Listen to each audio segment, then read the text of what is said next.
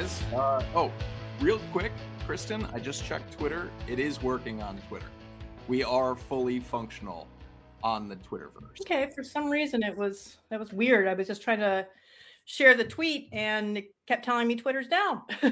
Yeah, I just retweeted it with a whole bunch of finger points like, hey, check this sweet stream out here on the Twitters. So we are fully functional across the board. Welcome, everyone, to CASA Live. Though I see you in chat. Rog, Ian Thomas is here. Mallory Gates. Good to see you guys. Thanks for joining us today.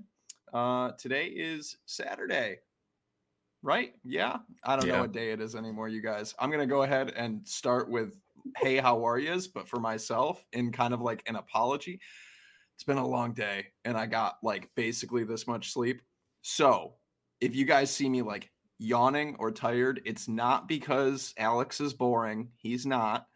I'm tired today, you guys. It's been a long week. I've dealt with a ton of sciatic pain this week and work and lack of sleep, and it is all hitting me real hard today. So I'm going to do my best to not like yawn during this stream.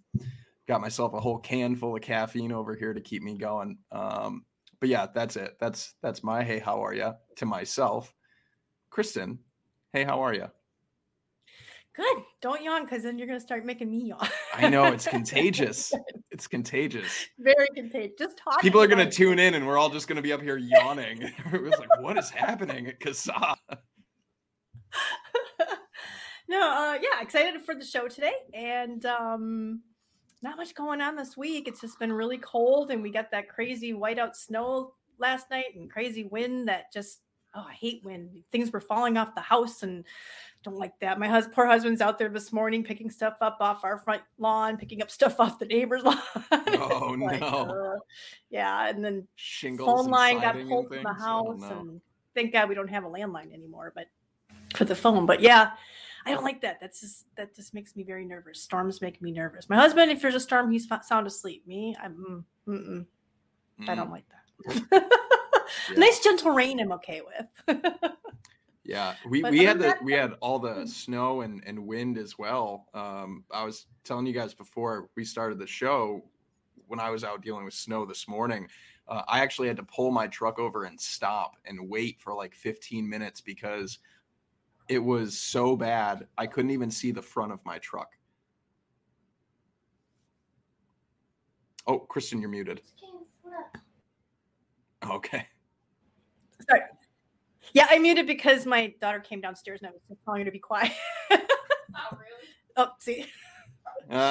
Anyhow. Anyways, Alex. Children. Hey, how are you? Gotta try not to kill them. I'm good. I'm cold. I will also apologize in advance if I end up yawning. It's probably because I'm bored with something that I'm saying. So no, it's just because I started it and it's contagious. But no, yeah, I'm good. We got some of the wind. We didn't get the whiteout snow squalls over here and the tippy top of New York.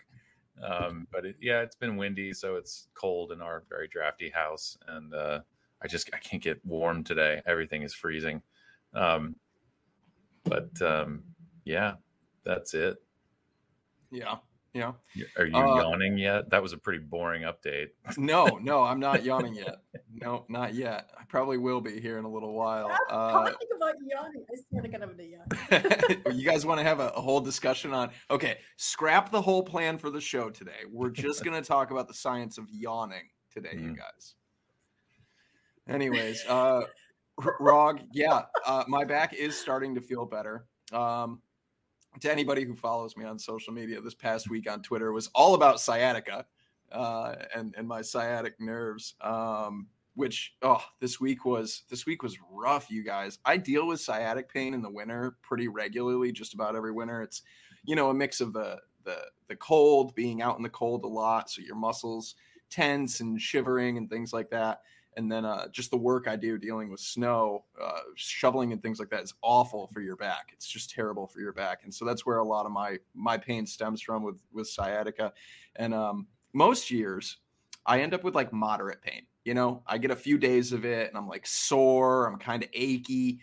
This week I was like laid out Like I was done. I stayed as horizontal as possible for as long as possible.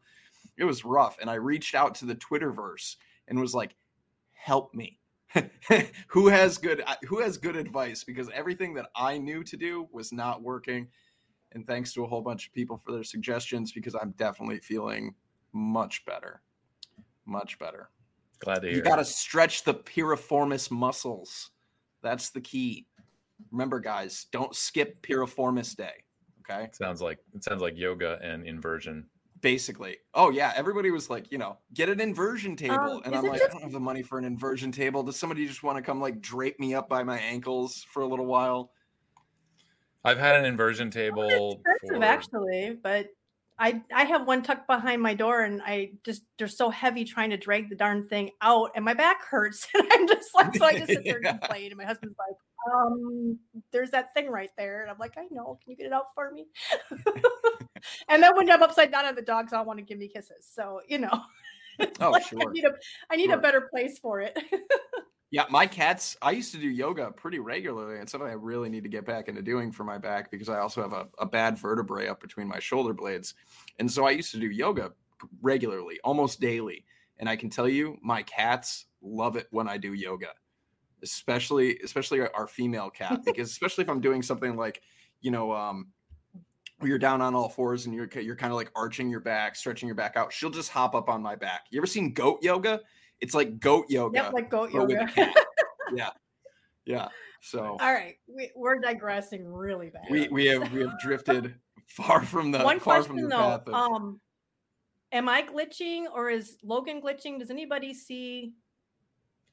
You pause from time to time, Kristen, but it's not. It's I don't know. It's not interrupting your audio or anything. It's better than it has been plugged in the past. Oh. Oh, well, yeah. Oh, see, to me, it's worse because you guys keep buffering on me. So it's like, of course, see? This is weird because I've got it plugged into the hard line. So I don't know what's going on. Can you not hear me again? It's all that wind. It's all that wind and snow. Maybe that phone line wasn't just the phone line. I don't know. Well, we'll trudge through. It's not a CASA stream if there aren't a few dangle clacks. Sorry, you guys. Way. Remember, guys, grassroots AF over here. Grassroots AF. So, all right. Well, if Alex is ready, are you ready, Alex? Are you ready? All right. Let's get into some legislation, you guys.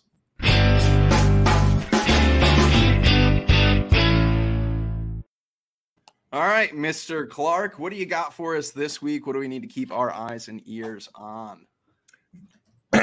Excuse me. I just had the spit go down the wrong hole here. Hold on. As long as the water doesn't also go down the wrong hole too. Sorry. That's not where any of that belongs.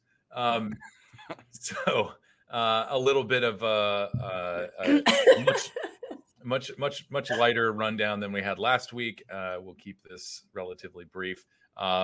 Alaska, we're still keeping an eye on SB 45. No new update as for next steps or hearings there. But if you are in Alaska, go ahead and participate in our engagement there. Hawaii, again, there's more than a dozen bills in Hawaii. The best way to take action on these is to comment through the bill page. But that option is only available when bills are scheduled for hearings. Excuse me, still dealing with the spit. And there should be some activity going on there. Hawaii's crazy. They go through 3 or 4 or 8 different committees before it actually gets voted on. And oftentimes a lot of these bills don't end up becoming law, but a lot of damage has already been done in Hawaii. So I'm still very concerned with what's going on there. Oh God. Excuse me. Do you need a bottle of water? No, I'm going to work through it. It's just my body has to do its thing and remove the saliva from the wrong tube. Choking, and he's not going to take a break. He needs to get through this legislation. Champion. This is live TV, folks. So the new additions to our list of active calls to action are going to be Colorado. We've been talking about this for probably a month and a half, 2 months now. HB 22-1064. This is the flavor ban. We're not going full court press on this just yet, but if you are in Colorado and want to start making contact with lawmakers, it's a good idea to start doing that. Also, if you are in Colorado and feel comfortable about writing an op-ed in your local newspaper or whatever gets to the state circulation, this is also a good time to do that. Several other people from the think tanky world have put up their op-eds. Other folks from specific coalitions have published things. I think we also put one on our blog this week. Here we go. If you are playing the home game, we've got some. Oh no, this is not the op-ed. We tweeted about it anyway. There are op-eds being written in Colorado, so if that's your, I know which one you're talking about. If that's your bailiwick, by all means, feel free to pen one of those. So we don't have any. There's no committee hearing or anything scheduled for this just yet. So kind of taking this lightly as we go in. Certainly spread the word. This will likely be a threat in Colorado. And as we've mentioned several times, this is sort of the state's response to Denver not passing their own flavor ban. I should phrase that differently. Denver wisely rejecting a flavor ban, specifically the mayor of Denver. Kudos for looking out for your residents. The next additions, let's see, what did we do? Oh, yeah, we're going back up to Maine. Really quick, I'm just going to show them that this is, whoops, nope, that's the wrong one. Yeah. Sorry. It is on our. This is still an excellent page on our site. You want to see the call to action? Is that what's No, I was going to show them the hold on, let me put it in the other one. The op-ed, yeah. It was actually an op-ed by Gil Cisneros, and he was talking about the consequences of it was specifically. How do I switch where my stream is going to? Yeah, it was about the sort of the consequences on small businesses and Latino folks in the United States and in Colorado, and other minority communities and immigrant populations who for a lot of times their access to the American dream is starting a small business, and a lot of times that's going to be a corner store. And so taking away sales of these products is directly hurting them and putting them at an even greater disadvantage. So it's an excellent op-ed. If we find it here while we're up and live, we'll share the link. I do believe you can find it on our Twitter feed as well. But I will move swiftly along to Maine. This is a flavor ban in Brunswick. They're doing the same thing in Maine that they've done in a lot of other states, targeting municipalities, trying to create a patchwork of regulations, further justifying some sort of state level action. Obviously, we've been talking about two bills of interest in Maine. So we have our call to action up for LD 1693, which is the one that's kind of moving right now. But if you are in Brunswick, Maine, which we don't have a lot of members in Brunswick, I failed to go see what the population of the city was before we came on, but we have just a few members there. So if you know someone in Brunswick, Maine, who would love to continue having access to flavored vapor products without having to go over to the next town, get them engaged in this. There is a public hearing coming up on Tuesday. That is Tuesday, February 22nd at 6:30 p.m. You can testify in person, but they're urging people to try out remote testimony. And so we link to the agenda down here with all of the particulars about participating remotely. So there's 20 minutes, which will be reserved for people invited guests, I assume, testifying in favor or opposition to the bill, and the public will be given a maximum of 3 minutes for each person testifying. And whenever they sort of phrase it that way, if a lot of people sign up to speak, which sounds like there may not be a lot of people signing up to speak, they could reduce that. So any comments that people put together, plan on only having 3 minutes. If you can get it done in a minute and a half or less, that's even better. And that is Brunswick, Maine. Yeah, I can remember going to the Department of Health in Rochester during our stuff for the Flavor Band here in New York, and a lot of people showed up to that. And I was one of the last ones, and I had all this stuff written out for a 3-minute, little spiel. And by the time I was able to speak, it was, they had cut us down to a minute each. So I had to, trim what I wanted to say down. So be ready for that. This is our main State of Maine Facebook group. We have 61 members. So if you guys, it would be great. Maine, if join our group and make sure you sign up with CASA. And I'm sorry, go ahead. No, I was jumping to the assumption that all 61 of those people live in Brunswick, and I'm totally wrong about that. So just forget I even started saying anything.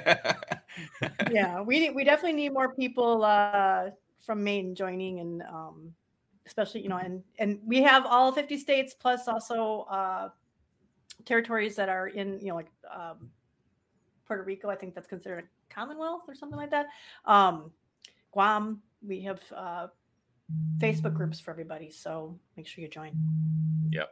And thanks, Green Eyed Lady, for the population of Brunswick at just under 15,000 people. So yeah, no surprise, to smaller municipalities, we don't have a lot of members, but that's certainly big enough that people should be concerned. And like I said, this is part of an overall campaign to create a patchwork of regulation justifying some sort of state intervention. So that, I believe, is pretty much it. No updates really from a lot of the legislation we discussed last week. And I have a full page of notes on stuff that I've been sort of talking about with other folks this week. But again, this is for anybody who's maybe just getting involved in this, or maybe just last year you're getting involved in kind of the legislative advocacy aspect of this. Just know that when we have on the odd numbered years, that's the beginning of the session. That's when we see sort of a rush of introductions, and you'll see all the horrible stuff that the legislatures are considering. And then in the even number years, it's sort of legislative activity light, or in some states we'll have kind of a lightning round. I think New Mexico is one of those states that gets everything done in like 45 days, something along those lines. So it tends to be a little bit lighter in the even number years, and that's why you're not hearing a whole lot. There's tons of bills out there, but it doesn't necessarily mean that they're going to move. So yeah, that's what I've got for this week. I know that there's probably some things that I missed, particularly in California. We'll pick those back up next week if things start to get heated up. But that should do it for now. Awesome. And I just wanted to thank Skip. She said, no update from Minnesota. We're still waiting for asterisk to hit the fan. Thanks, Skip. Much appreciated. All right. Well, moving swiftly along. You guys ready for some takes? Let's do it. All right, let's do it.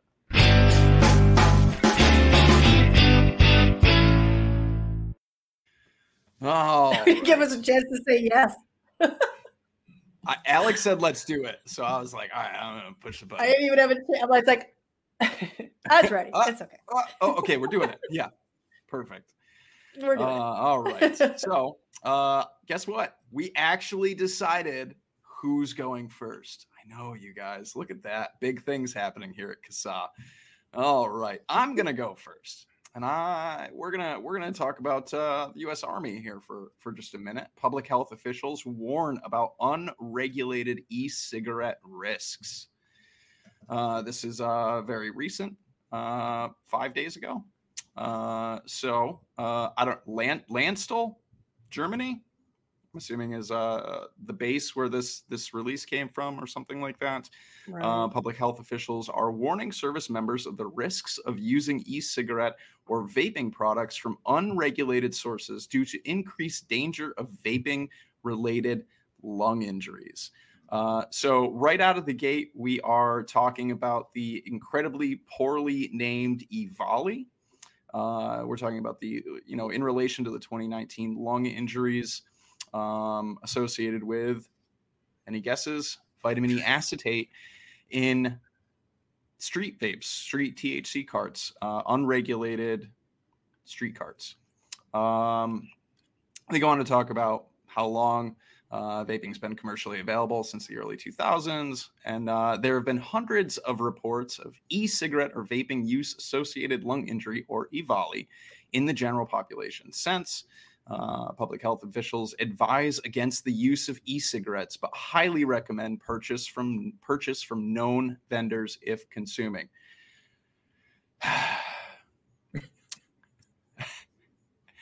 Just when I start to think that we're going to not talk about EVALI anymore, we're going to talk about EVALI.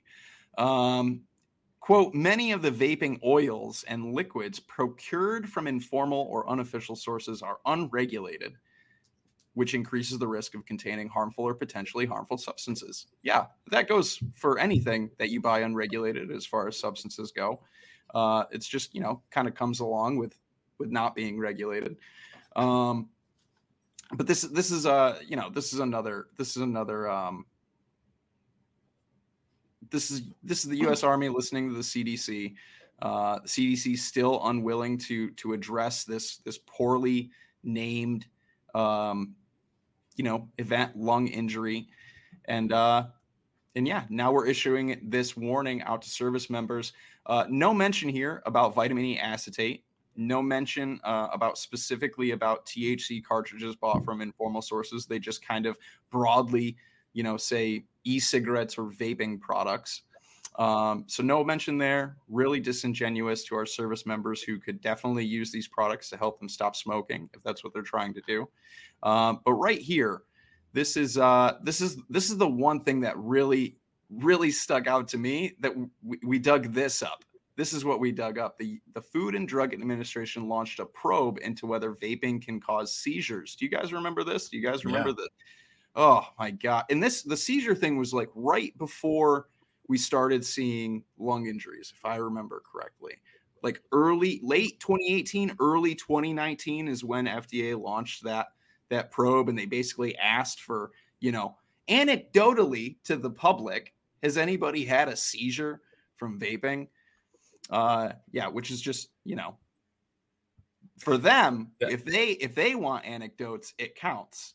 But our 13,000 plus testimonials, it's a whole different story. Can I add on to your timeline there? Absolutely. So this, I'm a little foggy on when Scott Gottlieb left the agency, but it was on his way out the door. He left us all the flaming bag of dog poop on our front steps, which was this claim that vaping was linked to causing seizures. And there were people who dug through the data, and I think perhaps, I don't exactly know who, so I won't name names, but because I can't give them the credit appropriately, but that when people looked through some of these reportings through I guess it was the adverse events reporting tool, they found that, or just looking through the data that FDA presented, that seizures among people who were using vapor products was actually lower than the rest of the population. So, just as easily as FDA could say something like vaping is linked to seizures, actual scientists could turn around and say, well, no, actually there might be a protective effect here, considering that it's lower among people who vape. So, yeah, and not only that, real quick, I know this is a side note with the seizure thing, but not only that, but they, the FDA, even in its statement, admitted that some of the people had seizures before they started vaping, and many of them had conditions that were pre-existing. Well, I guess it'll still fall under it, but conditions that would cause seizures, and that there was definitely no causation shown. And it's fair for them to ask people to tell them, to see if they can try to figure out if there's any kind of link. But the media just ran with it, and the tobacco control just ran with it and said, oh, it's causing seizures, rather than the FDA is looking into whether or not it causes seizures. Yeah, as with the media typically doing what the media does. Right. Yeah, I mean, FDA should absolutely be asking these questions, right? Like if there's some reason for concern, and I think all of us, you know, as vapors, as people who use these products, we want to know if something is going on. You know, like I want to know if something is happening. I want to know what's going on, because the whole point of all of this was to reduce our risk, right? Right. So we want to know. But as you know, the media doing what the media does, they take everything and spin it out. So I don't really have much of a take here, other than you know, this is just really disingenuous, and it's a shame, especially since they say the word illicit, or is it illicit, or they don't use the word illicit as much as they use unregulated, unofficial sources, unregulated sources. That was it. So they know that it has something to do with not stuff sold in stores. So they know that much. And so it makes it seem almost like they purposefully left out THC, because why else would they know about the unregulated part? You know what I mean? Sure. And this right here, this statement like leans into harm reduction in general. Obviously e-cigarettes being, you know, a tool for harm reduction, but advise against the use of e-cigarettes, but highly recommend purchase from known vendors if consuming.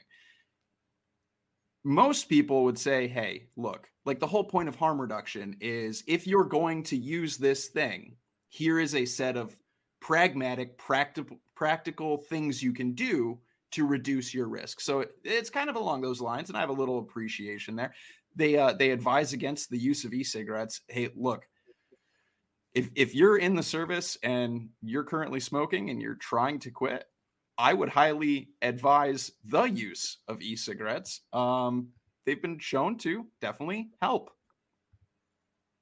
But other than that, that's my take. Is this is just kind of this is a lot of misinformation. I think this is, you know, the U.S. Army putting out what the CDC has to say about these products, and just kind of echoing that without any real digging of their own or anything like that. So not much of a take really, other than it's a big missed opportunity for service members, and it's just disingenuous. I think I'm kind of concerned with this line here. Washington says an estimated 200 to 300,000 active duty service members are diagnosed with acute respiratory issues annually. I kind of feel like if that's the case, vaping is the least of your worries. Oh, absolutely. There are lots of concerns with military housing. I mean, that's, you know, war is hell. That's you're not deployed to, you know, some spa somewhere where the air is clean. No. But that's kind of, I didn't know that. That's kind of shocking to me. And I think certainly our military can do a much better job of making sure our service members are at least, you know, living in accommodations that won't make them sick. That would be nice. Yeah. Well, the thing is that, you know, they weren't about, you know, unregulated. They weren't. Can you hear me or no? Go ahead. Can you guys hear me? Okay, yeah. Sorry. That's the thing, is that by the same time of doing that, of warning people against the unregulated vapor products, they banned regulated vapor products from the commissaries. So they're forced to go off base and try to find them someplace else. And then on top of that, they're warning vets not to use e-cigarettes, even if they're trying to quit smoking. That's also in the blog this week. So, yeah. I mean, the mixed messages are just, people are just, basically, they're just going to look at this and go, oh, I shouldn't vape. Vaping's bad. I mean, we are talking about the same military that used to provide cigarettes in rations. So, yeah. We'll give you smokes, but don't vape. I definitely don't think the U.S. military is handing out cigarettes and rations anymore. That was a long time ago. But anyways, that's it for me on my take this week. To any service members out there, just know that you're definitely better off using a regulated, commercially available e-cigarette than you are definitely using one, off of the street, and definitely better than smoking. And other smoke-free options. Absolutely, and other smoke-free products. Snus, smokeless, any of them. Which, of course, are more discreet. And so I'm sure in the field, that is it's a very useful feature. Should we move along to the next take? Yeah, I don't know who goes next. That's you. All I paid attention to was me. I was super selfish during that discussion. I was like, okay, I'm going first, and then I'll just let you guys figure it out from there. Well, I'm in the middle, so I'll get going here. So for my take this week, it's not really so much of a take as it is highlighting an interview. Sorry, me and Kristen just tried to pull. We just did it again. Tried to pull up Ern's comment on screen. Stop it! That's my job. Sorry to interrupt you, Alex. Ern said, "But have Ern, we were fighting over your comment." Cool. So I just wanted to kind of other than it being included in our blog post, draw attention to this interview with Michelle Minton by James Homan from the Mackinac Public Policy Mackinac Center for Public Policy. It's spelled Mackinac, but it's pronounced Mackinac. So sorry for anybody in Michigan who had to live through me pronouncing that wrong. But this is an excellent interview. As usual, Michelle Minton is very just on top of it and manages to, in a 30-minute podcast, articulate all of the kind of big issues that we're facing. If I did have one take from this, it is that in this podcast, I think one of the takeaways here is something that I think I've said several times, and probably others hopefully have grasped onto, is a little bit of hope for the future, and that is that science and data will ultimately prevail here, and unfortunately this could take many years. It could take a generation. We've seen the discussions and policy debates about other drugs taking decades to get to where we are now, and we're still not even close to really having this worked out.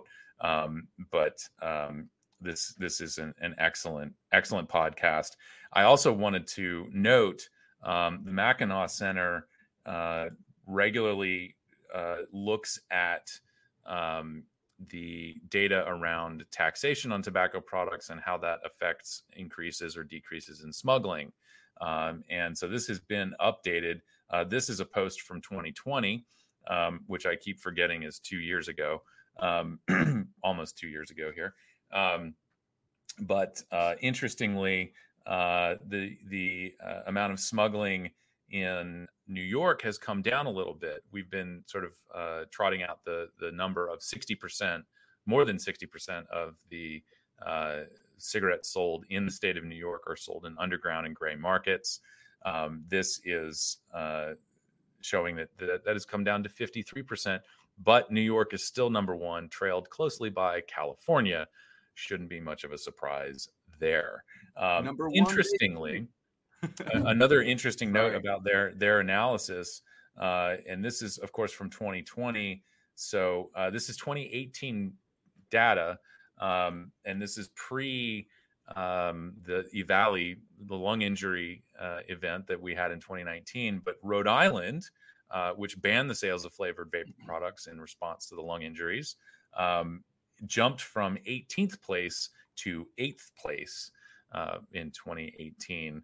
So things were sort of already going a bad direction there in New England for cigarette smuggling. And of course, living in New York, I've heard complaints from New Hampshire, which is sort of in between states with lower taxes on cigarettes and smuggled cigarettes coming into Vermont and New York, and all of that stuff. So anyway, if you haven't checked out some of the tobacco work that the Mackinac Center has done, certainly give it a look. And especially, once again, check out Michelle Minton's podcast here. And I also learned what the Overton window was for policy. There's a Wikipedia page on it, which I did bring it up here.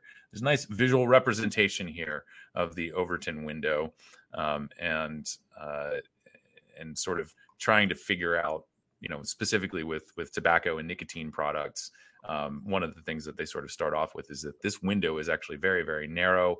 And a lot of that, I think the boundaries on people's, what people will accept in terms of tobacco policy is defined by what we all think we know about tobacco companies' involvement in anything having to do with nicotine or tobacco. And so a lot of people, as we've discussed many times, and I don't know how deep we got into it on our Twitter space this week, but a lot of people are sort of dead set on the best policy here is to just punish tobacco companies. And unfortunately, people, activists, and the public have not really been given the opportunity. Well, the activists are actively distorting the issue, but the public has really not been given the opportunity to see the new nicotine product space, the safer nicotine product space, as consumer driven and largely built by people who switched by or quit by switching to smoke-free nicotine products like vaping. And so for the activists, as we've laid out before, and again, as Michelle very clearly articulates in this podcast, a good example is Juul. Juul is a company that was born out of two people who quit smoking and wanted to share this with the world and develop a product that would be adopted widely by people who smoke. And instead of being able to do that, certainly mistakes were made, but they have been lumped in with incumbent tobacco companies. And this was long before Altria took a 35% stake in their company.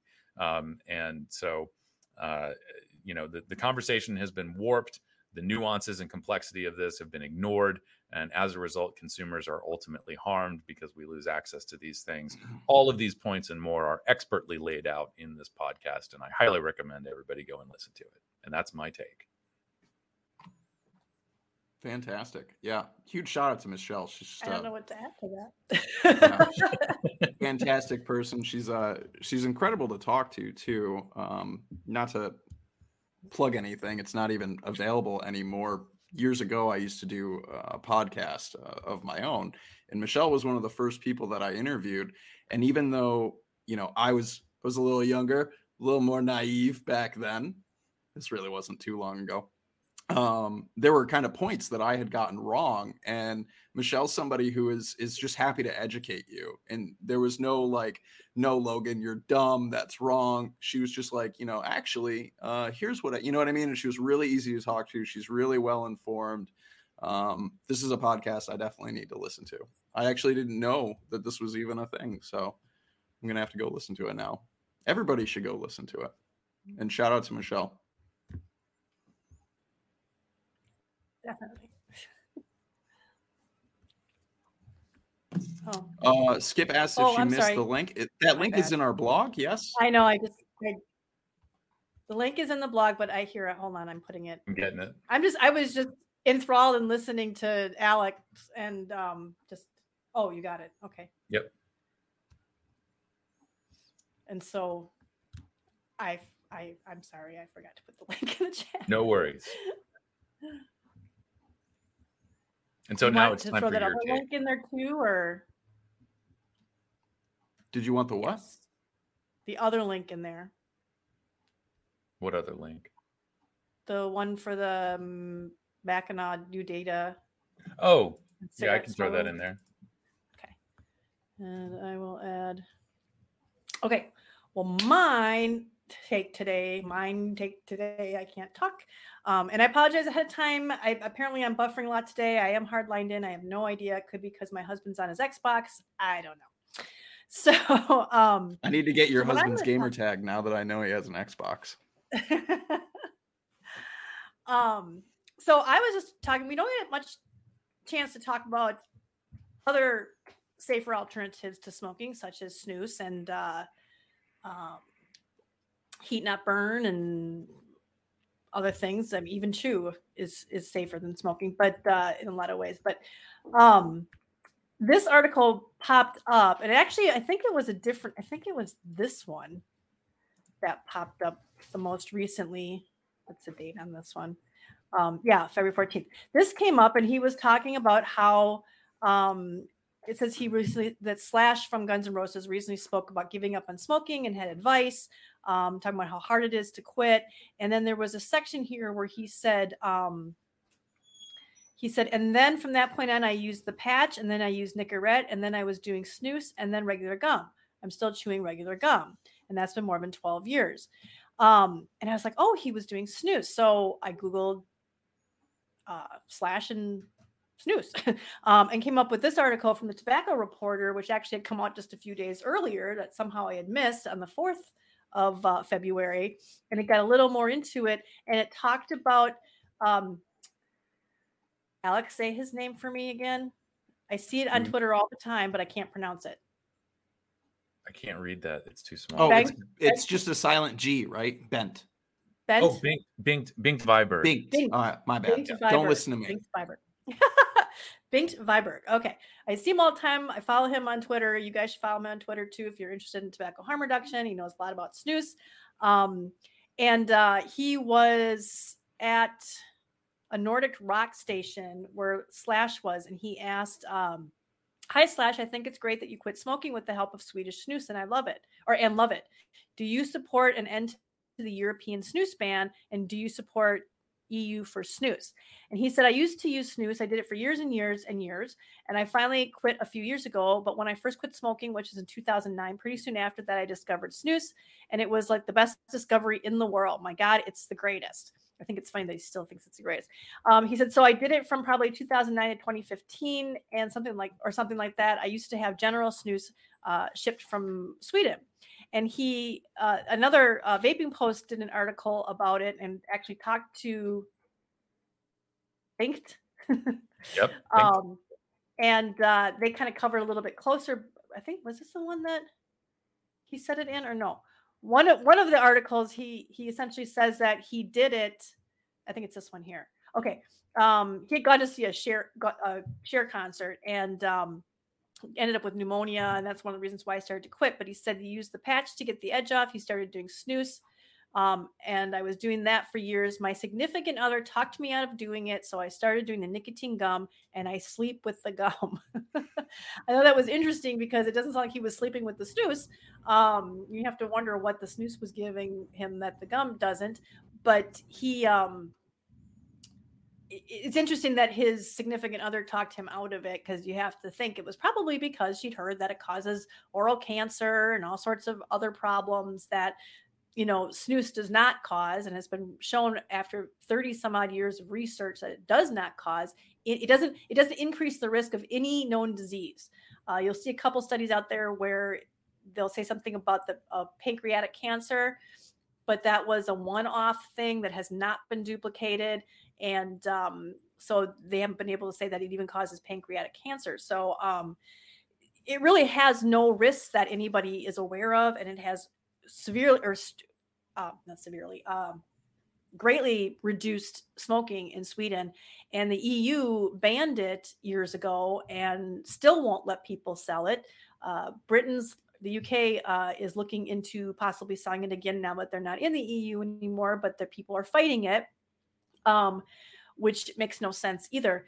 But I think it's really interesting that there's still so much misinformation out there around snus. You have to wonder if he had to sleep with the gum, because if he had just stuck with the snus, maybe she just didn't like him having it in his mouth. I don't know. Here's the CASAS page on smokeless tobacco, which I welcome you guys to check out. I don't know if Logan's dropping those links in there for me or not. Yes, absolutely. Were you forgetting? But this talks about what snus is and all other smokeless options as well, and how it can work, and different cautions, and about answers common questions about whether or not it causes cancer. So I highly recommend that you check that out. I often tell the story about how my husband couldn't quit with vaping right away. He found that there was something missing, and just adding the snus to the vaping was what finally took for him to be able to not have that 1 or 2 cigarettes every once in a while, and has made the difference. And to this day, he still snoozes. And I was the same thing as Slash's significant other. When he first said, well, you know, we were doing everything. We were adding extra menthol. We had the nicotine up to, like, I don't even know how high it was. It was very high. And he just couldn't. He's like, something's missing. And he's the one who told me about snus. And I was like, oh no, that's smokeless tobacco. That'll give you mouth cancer. You're just trading lung cancer for mouth cancer, and you're gonna lose half your face. And I thought it all. And this was very early. This was about 2010. So I was just getting into vaping, because I had started vaping in September of 2009. And I went onto the e-cigarette forum and found that there was a snus forum, and learned a whole lot about snus, and realized that this is another one of those things that tobacco control has had decades of practice on to use and switch it over to vaping. All the same things that you see them doing, all the underhanded half-truth, outright lies, scaremongering, all of that stuff, they've been doing it with snus. And that's why they're just so good at it. But it really makes no sense for snus to, continuum of risk, something that Gottlieb even talked about, something that other higher ups in our government in the US here have talked about, but they just can't take that next step to really admitting that it's a difference. They just still want to, there's these little bits of risk. There's these little bits of, and then they just come up, every single thing just gets blown out of proportion with vaping. And that's the same thing they do with snus. There's, I hate to use the word literally, but there's literally nothing that they have found that snus increases the risk of any diseases.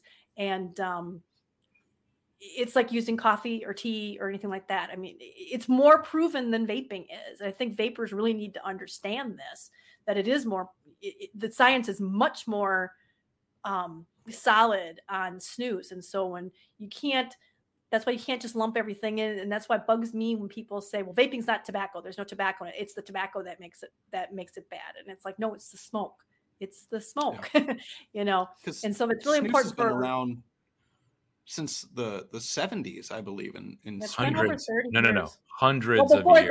Before that. Hundreds of years. Yeah. But modern snus, right? Like where it was going out into it doesn't matter. I mean, the standards by which snus is made, the Gautier standard, which is more like food standards. I don't know how old that is, but that's been around for a while. I mean, snus is such a big part. We've said this before. Snus is such a big part of Sweden's identity that in order for Sweden to join the EU, they had to get assurances that they would not have to ban snus like the rest of the European Union. And yeah, so it's at least in the form of loose snus has been around for hundreds of years. Right. And then the pouches are certainly a modern development. Yeah, that's what I was fundamentally snus has been around for a very long time. Right. And that what Kristen was saying about sort of, the research around snus being more robust is really just a function of time. As we go forward with vaping, I have little doubt, and all of the other experts have very little doubt that, I think the data is going to be very similar. The real added risk of vaping is the fact that it involves your lungs, and that you don't have that with snus. But the risk between the two products is negligible. Yeah. But unfortunately, that's what really concerns me too, is that you will see here we have 30 years of data showing the safety of this product, and they still have it banned, and they still deny it. And it just makes me just so afraid that what are they going to do with, how long is it going to be with vaping? And so some people who are thinking, well, let the science speak for itself. Let the science speak for yourself. It's not really about that. It's got to be our personal stories. We've got to show a lot more than that, because if snus, with all of that scientific evidence behind it, is still banned, we've got a big hill ahead of us, as vaping advocates. I mean, we're not just vaping advocates, but if you're a vaping advocate, you need to understand that you're not in a bubble. You're not in an island. There's a lot of other things that have been going on in this world that you can learn from, and realize that we're on the same side of a lot of other people, that you may still be repeating those anti-tobacco myths and lies unintentionally, because you're saying things like, well, tobacco is what's bad. Tobacco's got bad things in it. It's the tobacco. And you have to remember, it's the smoke. It's not the tobacco. And it is a valid way to quit smoking. It's worked in Sweden. You'll hear from the UK and from the US and Canada saying things like, well, Sweden's different. Somehow, apparently they're different bodies or something. I don't know. Sweden's must be, the Swedes must be aliens. I don't know what they mean by that, because it's a cultural thing. It doesn't mean anything. We didn't have nicotine gum 40 years ago either, but people don't have a problem using it to quit smoking. So it's just a ridiculous claim. But so keep that in mind. If you like Guns N' Roses, maybe you're having problems with vaping or getting vapor products, Slash liked it, so maybe you can try that too. If you think it'll work and help you. Alex might know. I don't know where I was going with this, but I just wanted to talk about snus.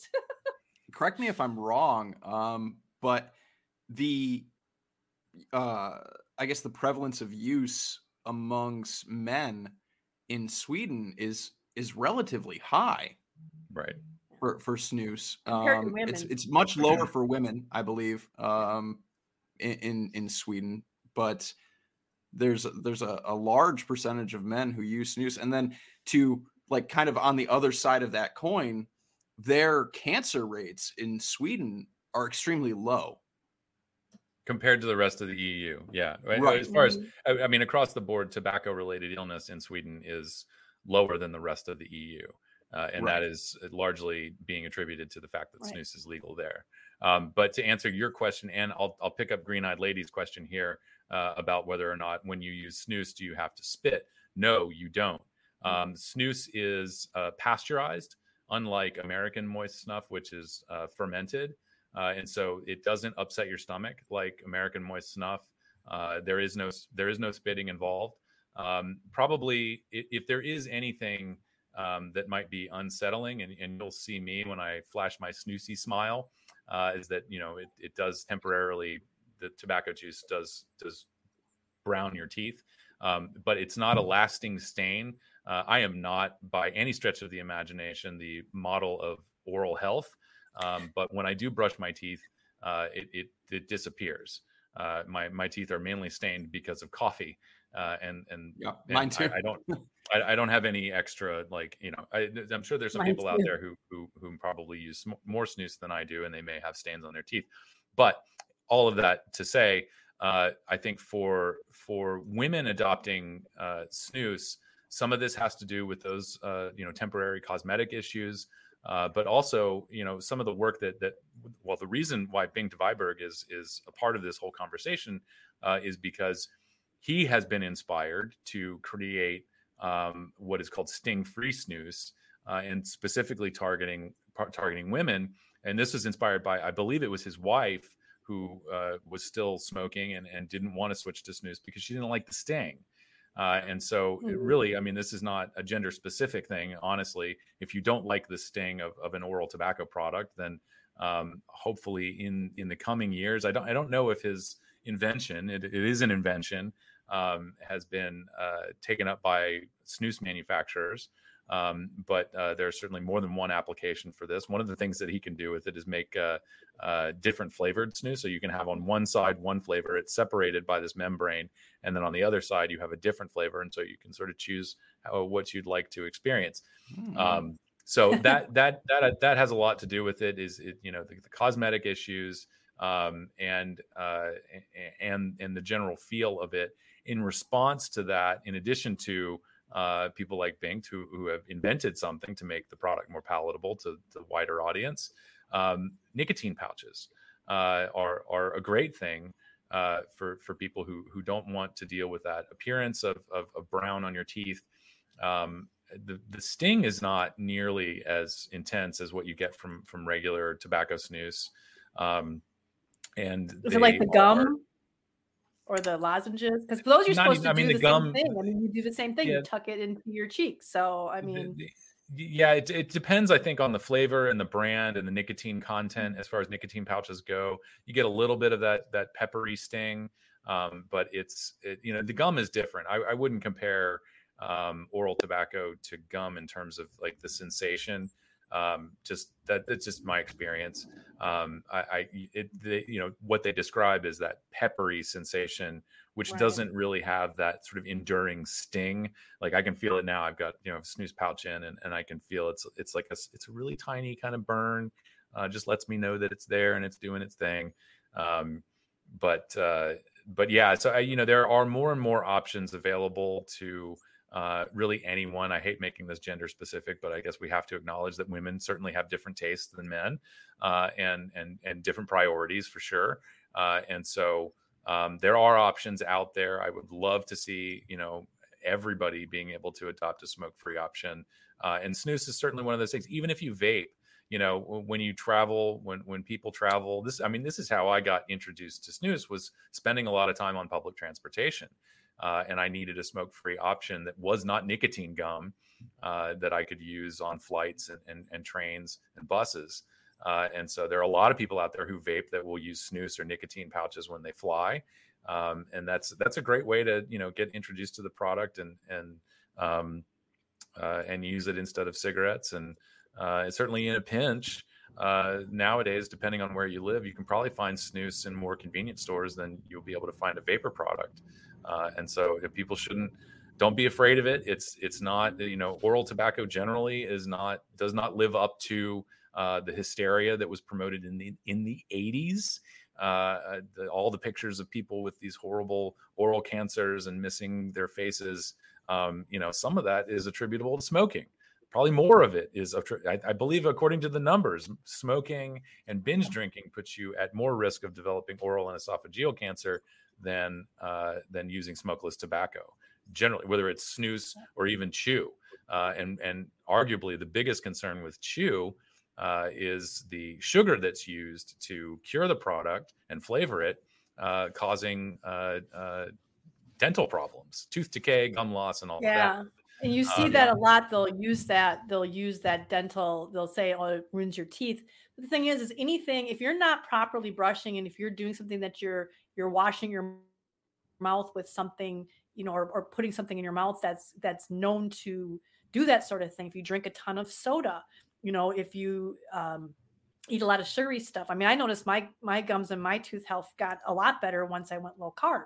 It made a huge difference because I wasn't eating all that stuff that had sugar to feed the bacteria that we all have in our mouths.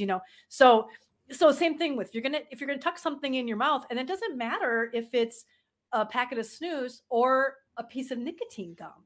If you've got something sitting there, it's going to irritate that right there or wherever you put it. It's going to sit there and it's going to kind of irritate that. And if you constantly keep putting things in the same spot, you may end up with some kind of, cyst or something that, I'm totally blanking on the word. I don't want to say tumor. It's not tumor. It's another word, but like a so I mean, you move it, make sure you're moving it around, don't put it in the same spot. Sorry. My understanding of that, when it comes to, American, like Alex was talking about, particularly like American dip chew, real sweet, real sugary. Not dip, the chew. And people, we sort of, again, this is like, I'm real bad at this one too. Yeah, this is like people using the word decimated wrong.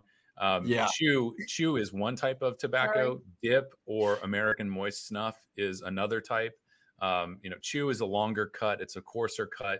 You do put a wad of it in your cheek and you do chew it to get the flavor, the nicotine, the juices, all that stuff.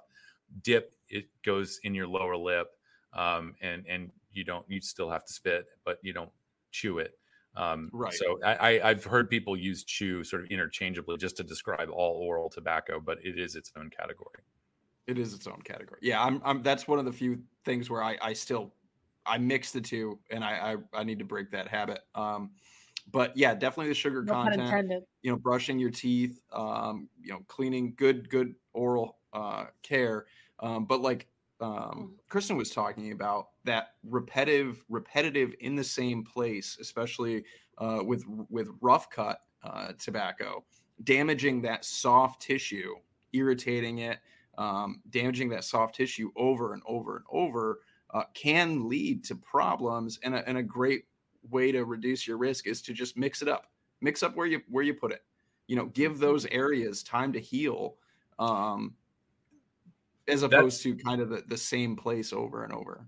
Yeah, we every time we talk about snus or other oral tobacco products, we always mention Brad Radu and his work in this area. And one of the things that he has said is, one of the scares about using smokeless tobacco is developing leukoplakia, which is kind of like it's a white sort of callus in your mouth, and that's it.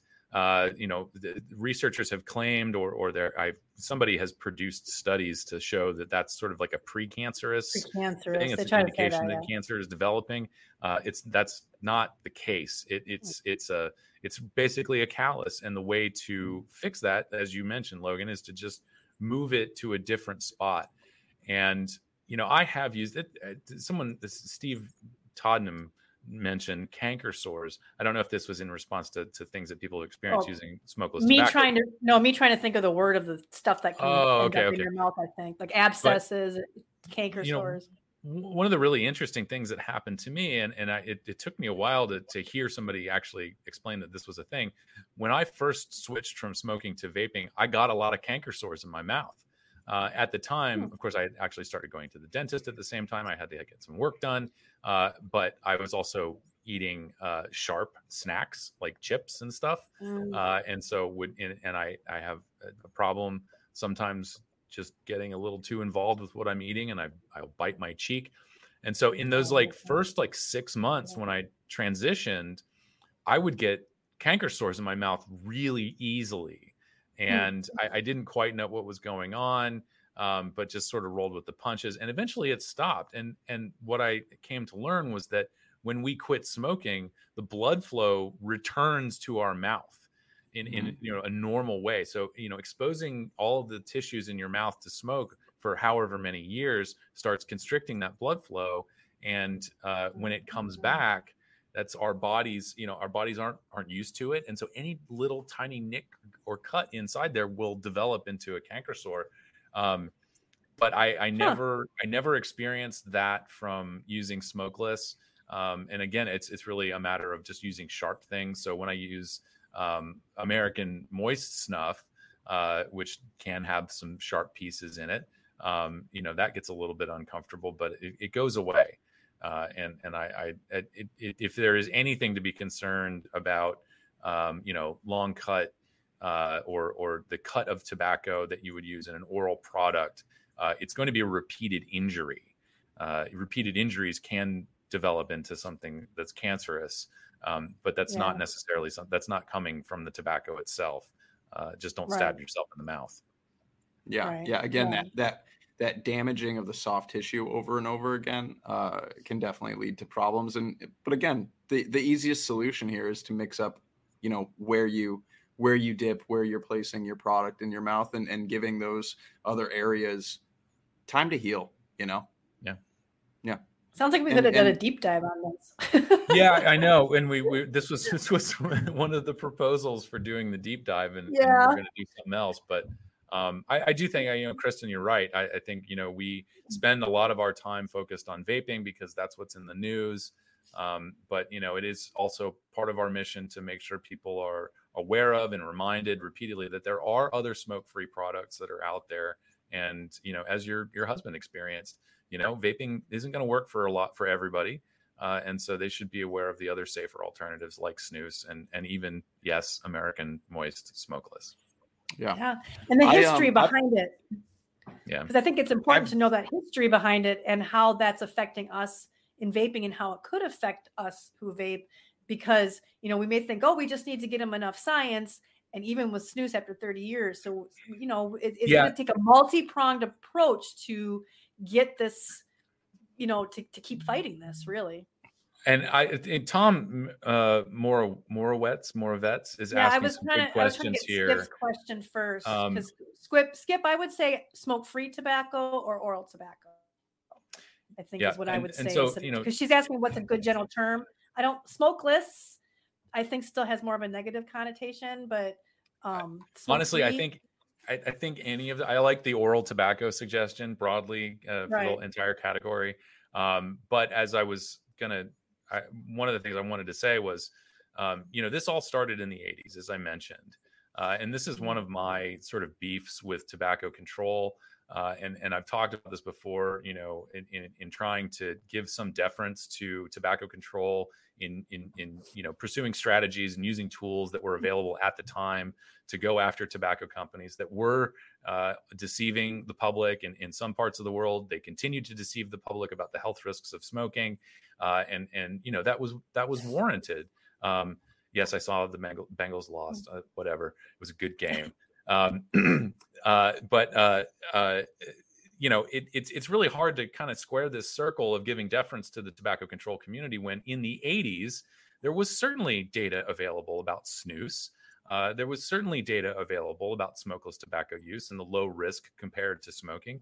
And instead of highlighting that, instead of pursuing a harm reduction strategy that could have benefited millions of more people, there are millions of people who died early because of the decision by tobacco control to lump all tobacco products in with cigarettes. The statement that there is no safe tobacco use is arguably true, but horribly misleading. And does not account for the continuum of risk.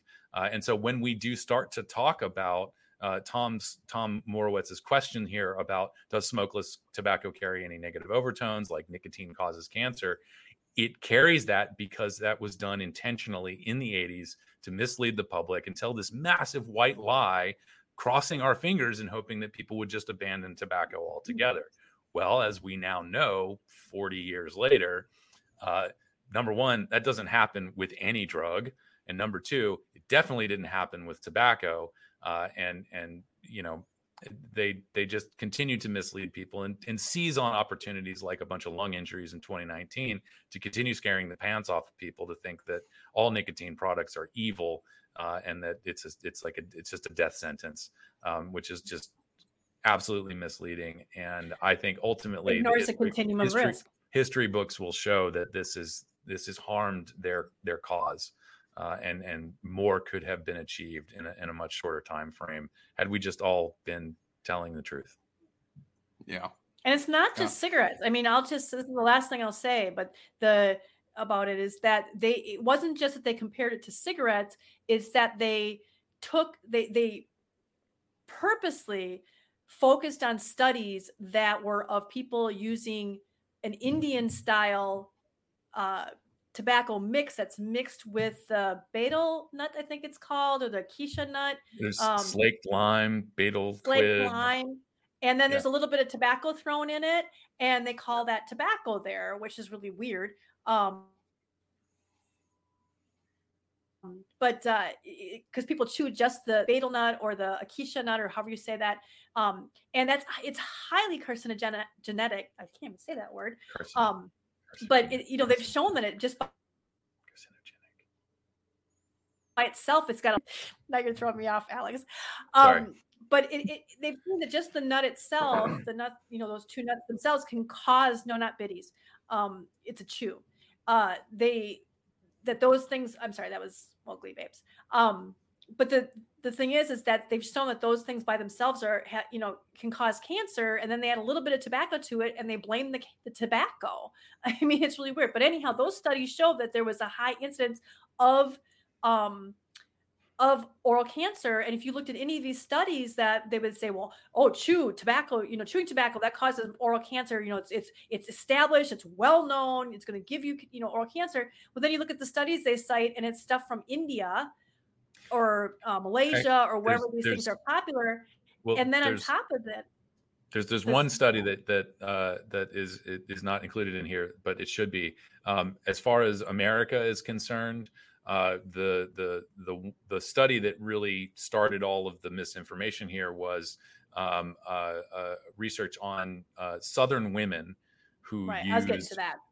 Okay. Well, you kept saying India, and I was like, well, wait, no, there's this other thing. That's I was like about to completely say, off base. yeah, I was going to say, and the other thing that they used was the powdered stuff that they put up their nose in the South that was limited to a very small group of people, Southern women and older Southern women too. I mean, I don't think there was a lot of younger Southern women doing that by that point, but again, it's kind of like the secondhand smoke thing that was very specific to a very specific, I don't know if you call cohort or population of, a population of women living specifically with men who were heavy smokers for decades and decades and decades. And then they just kind of extrapolated that and said, oh, all secondhand smoke. Well, that's what the same thing that they did with chew and oral tobacco or smoke-free tobacco, whatever you want to call it. They took a study from India, studies from India showing that the stuff that's mixed with a highly cancerous nut caused oral cancer, and then snuff, powdered snuff in a small group in the South, and said, oh, look, had neck cancers. And then they extrapolated and said, all chew does that, nothing's safe. And, snus got rolled up into that too. So, this went really long, and we haven't even started with our, we could talk about this for a long time. I probably should have held off and done this for a deep dive, but we'll call this a mini dive instead of a take. One of these days we need to have a Brad Radu or Bing to come on. Some of the snus folks. We'll have a snus and oral tobacco guest on, and we'll devote certainly at least the last 30 minutes to talking with them and learning, benefiting from their expertise. I can still learn. Yeah. You guys can learn. Our audience can learn for sure. So, but anyhow, we can have oral tobacco day. Bring your oral tobacco to school day. Don't do that. Yeah, don't do that. Don't do that. Shallow dive. I think we've done one of those before. I think we've used that term in the past when we were limited on time. Yeah, shallow dive, mini dive. Right. Okay, so yeah, but I don't have much to add. It's all about the nicotine, right? So. Yeah, I don't have much to add here other than I use both products, pouches and snus, on top of vaping when I'm working in places where I can't vape, if I'm on long rides, things like that. I'm a big fan of both. The only thing I guess I wish the more commercially available, readily available nicotine pouches came in slightly higher milligram, which is when I tend to use snus if I want something with a little more punch to it. Just because the nicotine pouches that are out, while they're fantastic and they're good and they come in nice flavors and things like that, tend to be a little bit lower in the milligram than what you're going to find in snus. But yeah. All right. Are you ready? Are we ready? I'm ready. An hour and 17 minutes in to do our deep dive? Yeah, let's do it. Okay, let's do it. Kristen, are you ready? I'm ready. Okay.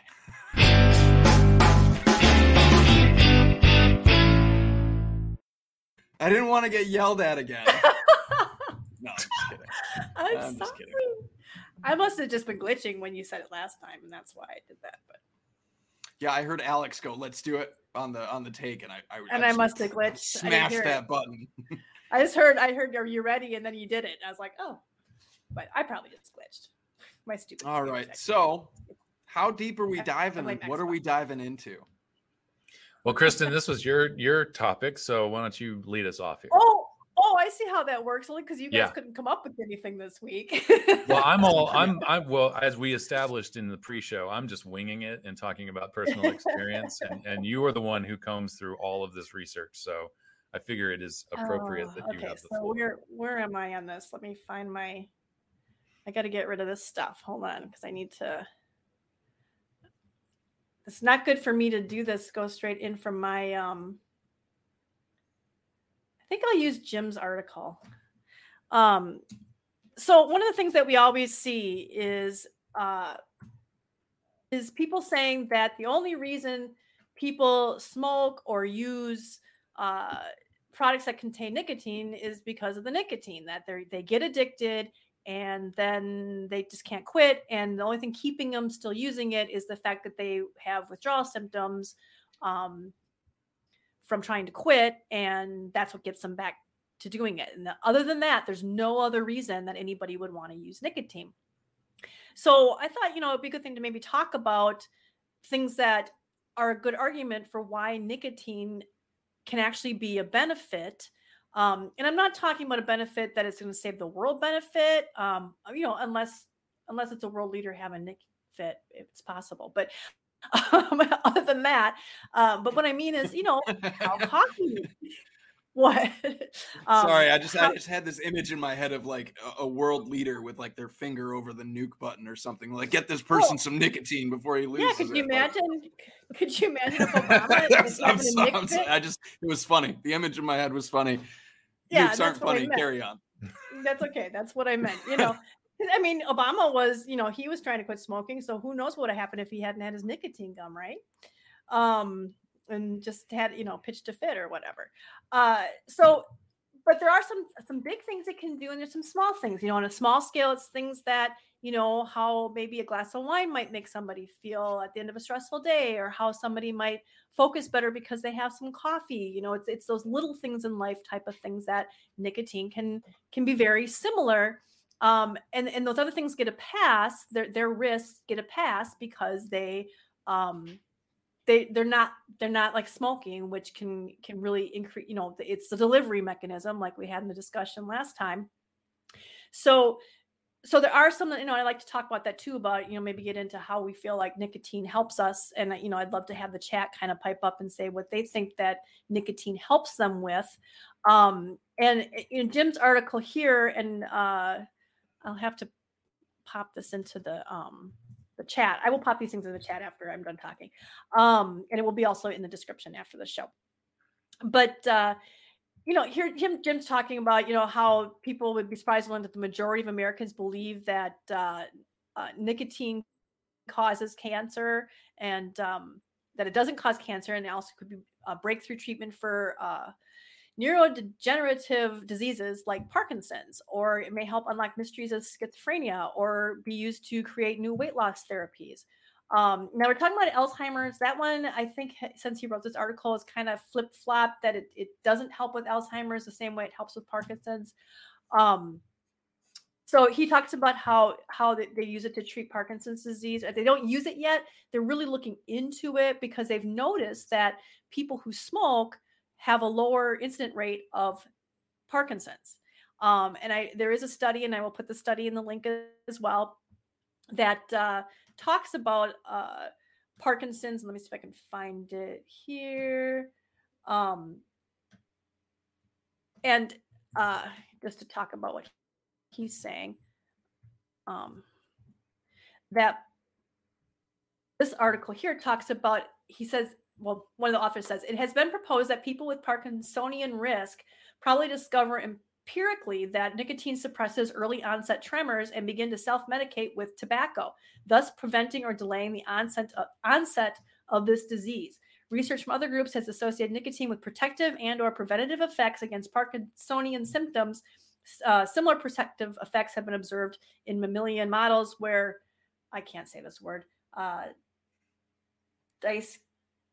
Dysonias are suppressed by nicotine. That was too technical for me to understand. I read a lot of these things, but I don't always understand everything I'm reading. I do a lot of Googling of words. But they're looking into, why does it seem like, and it's kind of similar with the whole thing with the smoking and COVID, is like, why does it seem like they don't, people who were smoking or vaping didn't seem to get COVID as much. It makes sense why, if they did get it, it could hit them harder because of with smoking, with what, your lungs just aren't in tip top shape. But same thing with Parkinson's. They've noticed that people who smoke just had, either it's pushed back, they get it when they're a lot older, or it really helps keep their, keeps it. And here's a whole video in here showing how it looks like this person's actually using a vape product of some kind. I didn't even watch this video when I pulled this up. But how it can help with the tremors and the shaking, if you think about Michael J. Fox.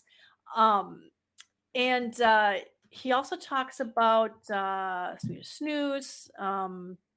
Nicotine is a cognitive enhancer, being neuroprotective, and I don't know if I got into this premise, whether or not it can help you burn fat. And that goes back and forth with CPO. It's not a good weight loss thing. It is a good weight loss thing. People put on weight after they quit using it. I know a lot of people, especially with vaping and the different flavors, have said they've given up a lot of sweets that they used to have. And in all honesty, you don't necessarily need the nicotine for that. So vaping kind of has that advantage as well with that. Improving short-term memory. Another an ADHD, another study that I came up with. I will pop this one up. If I can find it. Was nicotine as therapy. And this one I found really interesting, and you guys should really look at this one. This one was from, I want to say 2004. Yeah, 2004. And she basically does the same thing that Jim does in his article. And again, I will share that. It says a cheap, common, and mostly safe drug in daily use for centuries by hundreds of millions of people that only lately has been investigated for its therapeutic potential from a long list of common ills. Now, remember, this is from 2004. That list includes Alzheimer's disease, which has kind of gotten excluded, and they're not sure, but Parkinson's disease for sure, depression, anxiety, schizophrenia, and ADHD, even pain and obesity.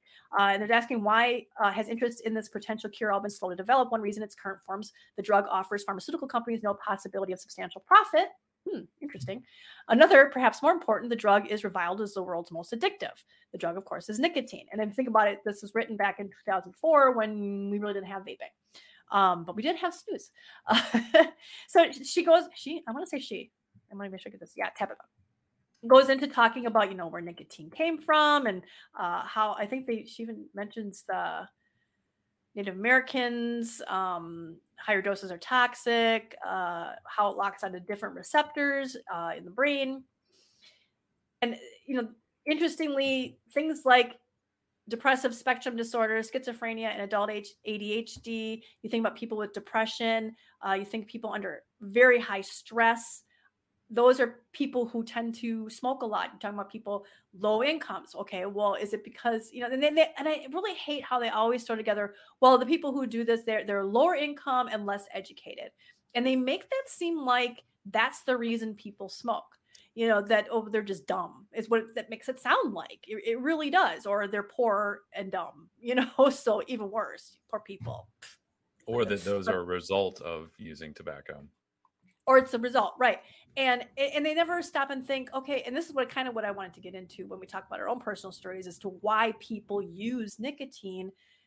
Because I've made this point many times before of, I think it's something like 65 or 80, it might even be more than that, percent of people have tried smoking at some time in their life, and nowhere near that number gets addicted or dependent or goes back to use. A lot of people will try a cigarette and never try one again. Same thing with the vaping. And we're seeing that with the vaping, this, that huge number of millions of kids who in 2018 and 2019, at the height of the vaping epidemic, okay, well, years later, we're not seeing that translate into a bunch of addicted kids and the smoking rates going up and vaping rates higher between 18 and 24. It's just not translating. So it's not an immediately, and we've talked about this with drugs too, there's no drug that's immediately addictive. Or habit forming or dependency forming. And so what I found was interesting was that the people go back to use it. Somebody has a cigarette and goes, wow, that made me feel really good. In spite of the fact that I'm hacking a lung up right now, because I remember my first cigarette. So I feel like there's something in this whole thing with the nicotine in the brain that effect is not, there's something going on there. People aren't immediately being hooked on it from just the nicotine. Just my husband having nicotine, just the fact that nicotine patches don't always, they have a dismal record. Nicotine gum has a dismal record. Even vaping kind of has not the greatest record. I mean, it's a lot better than the other ones because I think it addresses the habit thing of the hand mouth and the whole experience. But just the nicotine alone, for people like my husband, there was something missing. And I think a lot of that has to do with the different mood things, the other MAOIs, and the nicotine also, which is one, just how it makes you feel beyond just trying to satisfy the urge because of a dependency, if that makes any sense. And the fact, and one of the things that they talked about in here, I'm trying to see if it says it right here. It says, it came across in this study. She said, people with depressive spectrum disorders, schizophrenia, and adult ADHD tend to smoke heavily, which suggested to researchers that nicotine may soothe their symptoms. And that begs the question to me, tobacco control wants, that they often roll, these people out, that people who have, depressive spectrum disorders, schizophrenia, adult ADHD, suffer from other kind of depressions, people under a lot of stress in their lives. People, there's a reason why people who are lower income might want to have a cigarette and have that be their one treat, their one what would you call it, luxury, that they spend on themselves, that they can't, they're not going to Barbados twice a year. I mean, they have, a lot of times they have crap jobs. They live in dangerous neighborhoods. They have all these things happening to them in their lives that are going to affect their stress level and affect their emotion and are going to make them feel a certain way. Same thing with LGBTQ. They have very stressful lives that, they have family who have walked away from them or rejected them. They have a lot of their own, issues as far as that. There's a lot of, they'll tell you there's a lot of emotional stress from that, from being a part of that community, not from the community itself, but I mean, from the outside world to that community, that could increase stress for them. Especially, when they're coming up through adolescents and teens, that I think a lot of them start in that stage because there's just so much prejudice and so much being thrown at them, and so you have to wonder, tobacco control wants to flip that script and say, well, all these groups who have so much stress in their lives, they all have a higher, African Americans, that's the other thing with the menthol, they all have all this stuff going on in their lives. Or I'm sorry, these groups all smoke, and they have a higher risk of smoking and higher incidence of smoking. So we need to focus on them to get them to stop smoking.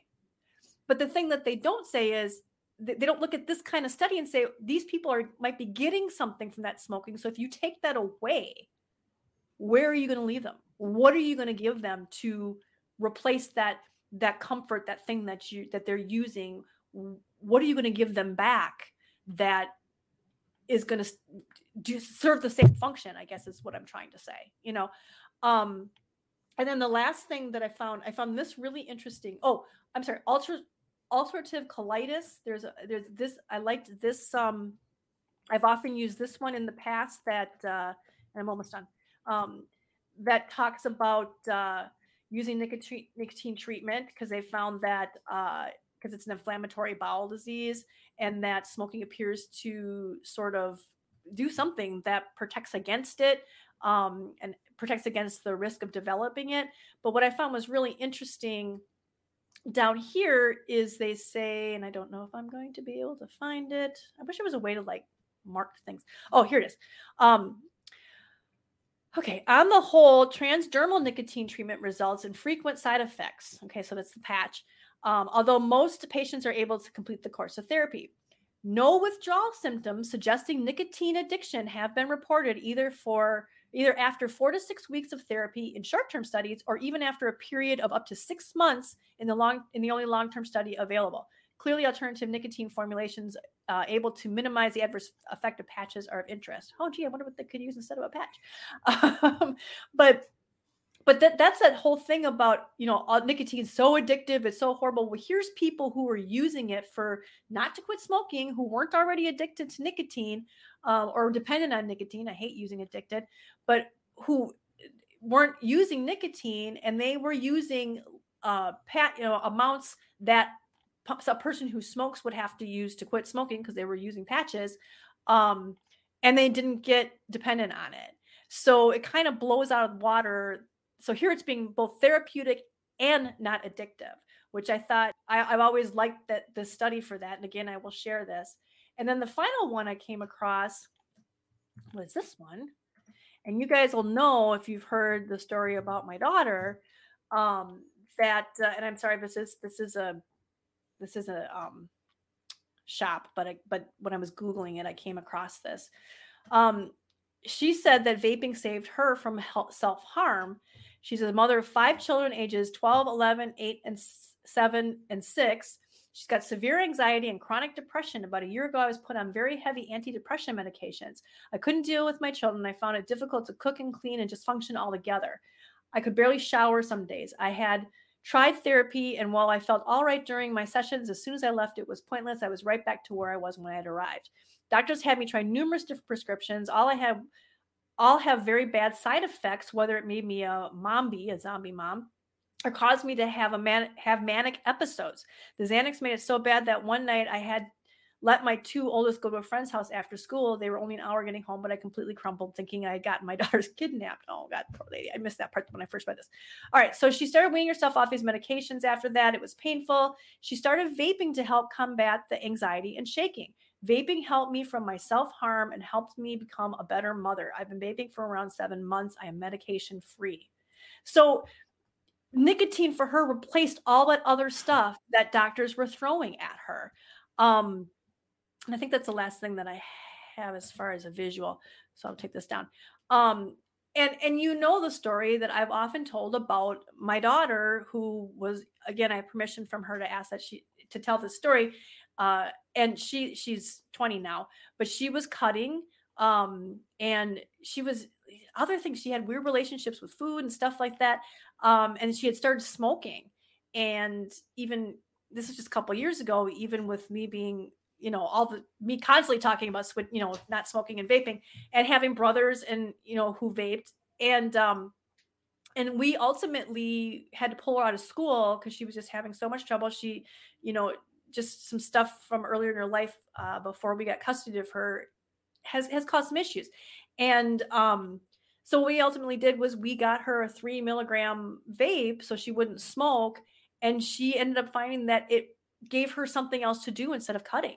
If she started to feel anxious, if she started to feel a certain way, she just took a little puff off her vape. It gave her hands something to do. It helped take down her anxiety. It helped her focus on something else. And if she wasn't smoking, which was good, she still uses some little pod-based thing now. I couldn't tell what it was, but so that makes me think, okay, so if we start taking away the nicotine and saying, if we stick with this whole philosophy that people only use nicotine because they're addicted to nicotine, and we need to get all these people off of the nicotine because there's no benefit to nicotine. So for that belief to keep going, they need to tell us what they're going to give them instead.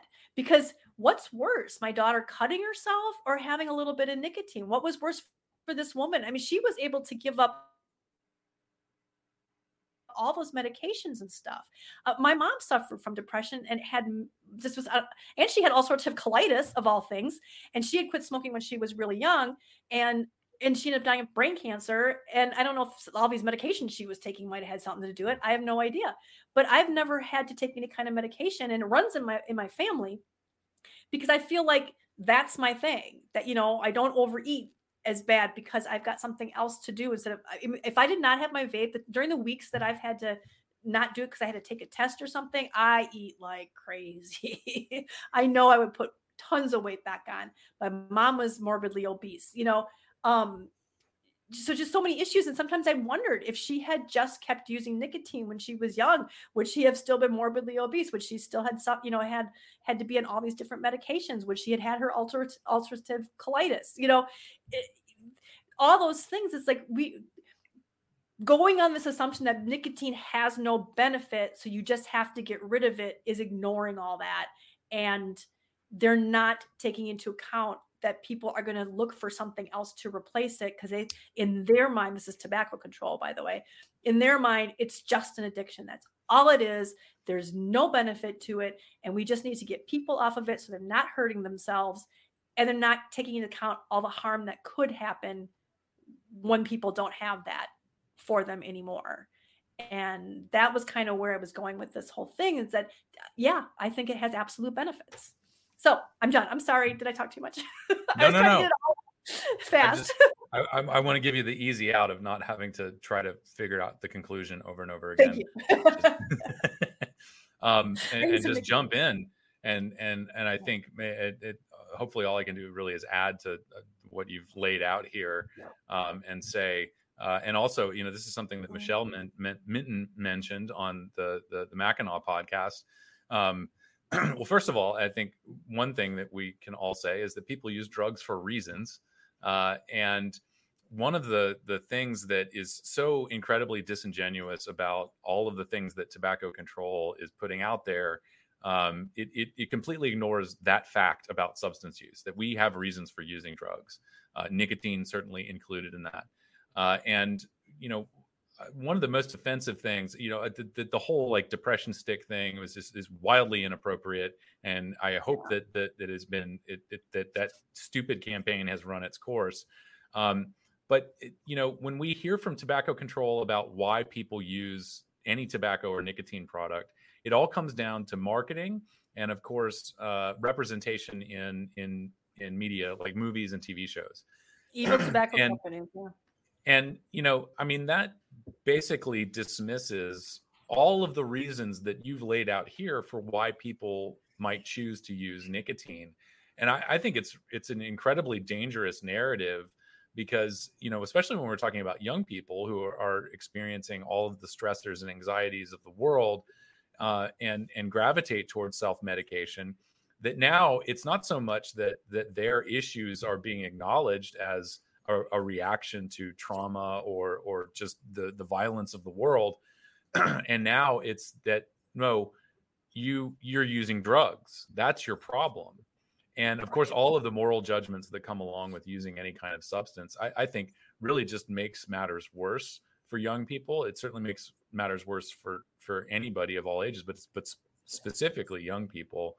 And then, that has to stop. That is just I'm not in any position to, with any authority say, hey, knock it off, tobacco control. But I think one of the themes that we'll see hopefully coming out of this discussion about the benefits of very real benefits of nicotine, is that these disinformation campaigns coming, these very Russian disinformation campaigns coming from tobacco control needs to stop. Like our bots. Yeah, like the bots that try to post in our chat when we do this. Listen, podcast. The Russian bots in chat to me are just a confirmation that we're getting somewhere. Okay, it's a good thing. Some of the other things we've actually heard from academics, or at least one academic, that there are people in academia who do use nicotine patches or nicotine gum as a performance enhancing drug. And I think one of the links that you shared when we were sort of in the pre-show was athletes using nicotine for performance enhancement, increases their focus, or maybe I think this is part of Jim's article, increases focus, reduces reaction time, which is an improvement. And we've talked about this before with sort of the tobacco-free baseball movement that we've endured here in the United States, is that, if Major League Baseball is going to ban tobacco use, they should do it because it's a performance enhancing drug, not because of some other health issue. Anyway, I don't even want to get into the whole performance enhancing drug thing, considering what's been going on with the Olympics lately, which is just a huge debacle. But yeah, I think those were some of the points that came to mind. The other thing is, to some extent, I guess I maybe can express some empathy or understanding with at least the medical community's perhaps aggressiveness toward people who are self-medicating with nicotine. In the 15th and 16th century, when the European world was exposed to tobacco, it very quickly became adopted as a panacea. It was used to treat everything from gangrene to headaches to the common cold, and it is not useful for all things, obviously, but it is one of those things that sort of falls under folk medicine, And we know from, this is why we have a Food and Drug Administration in the United States, because people were able to go out there and promote their snake oil that either had no benefits at all, or maybe it was toxic.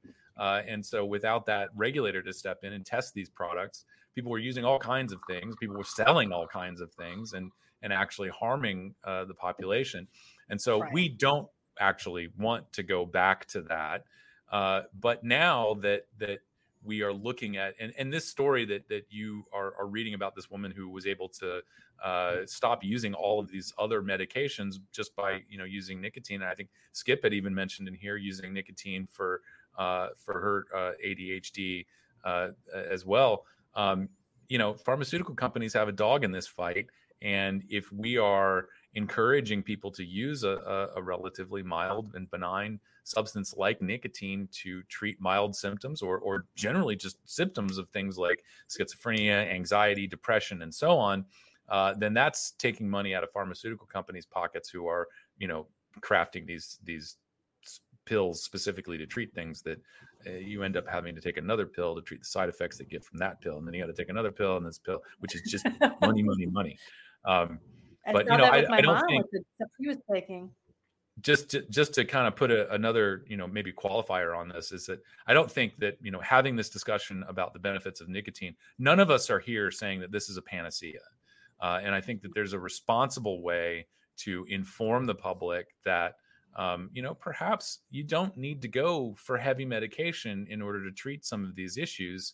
It could be something look, if we're out there promoting things like acupuncture and yoga and physical exercise, certainly for people who might need a little bit more than that, something is readily available and isn't going to create massive health problems for you as a smoke-free nicotine product.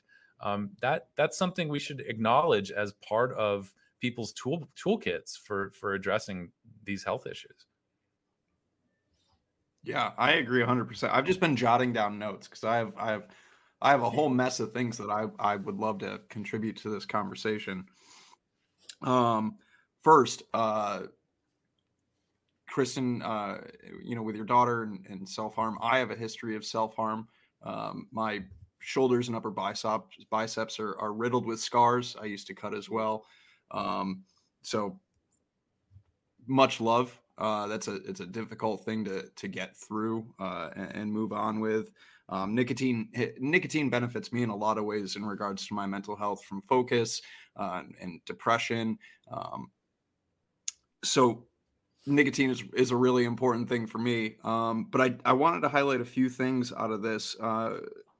Sweets, diabetes. This is something, this is a subject close to my heart. My grandma died from diabetes. And she was a lifelong heavy smoker. I can remember actually being at the hospital with her when the doctors were having a conversation with her about possibly having to amputate her foot, which is due to circulation and lots of things like that. And they told her that she needed to quit smoking, which she did do for a whole 3 weeks. And her solution when she started smoking again was to smoke ultralights. That was her solution, because they're ultra light, it doesn't count. But yeah, diabetes, sweets. I did a kind of a deep dive into smoking and vaping and diabetes years ago. And I spoke to a number of great people. This is, again, I'm not trying to flaunt my old podcast. You can't even listen to it anymore. It's gone. But I interviewed a number of people who were diabetic, who had switched. And it's a really cool thing. This is one of those we don't talk about these benefits around vaping. We focus so heavily on just, quitting smoking. And that's kind of where the general conversation ends. But one of the kind of incredible things for people who are diabetic, if you are diabetic, smoking is just icing on the cake. So much worse. It makes everything so much worse in regards to your overall health. But switching, not only is that beneficial, period, quitting smoking is beneficial, period. But another thing that people found was being able to replace I can't have a dozen cookies and milk after dinner as a dessert, but I can vape a cookies and cream or like a cookie dessert bakery or something like that, something sweet. I can vape that instead of having this dessert. So still being able to have and enjoy something that's sweet is really beneficial to a lot of people with diabetes as far as weight and obesity and all these things go. And I know that there's some general kind of concern about blood glucose levels. Everything that I've looked into, all the research that I've found, and everybody that I've spoken to, even in some of the sweetest liquids that they vape, they do not notice any significant rise in their blood glucose levels. So I know for some people that's kind of a concern.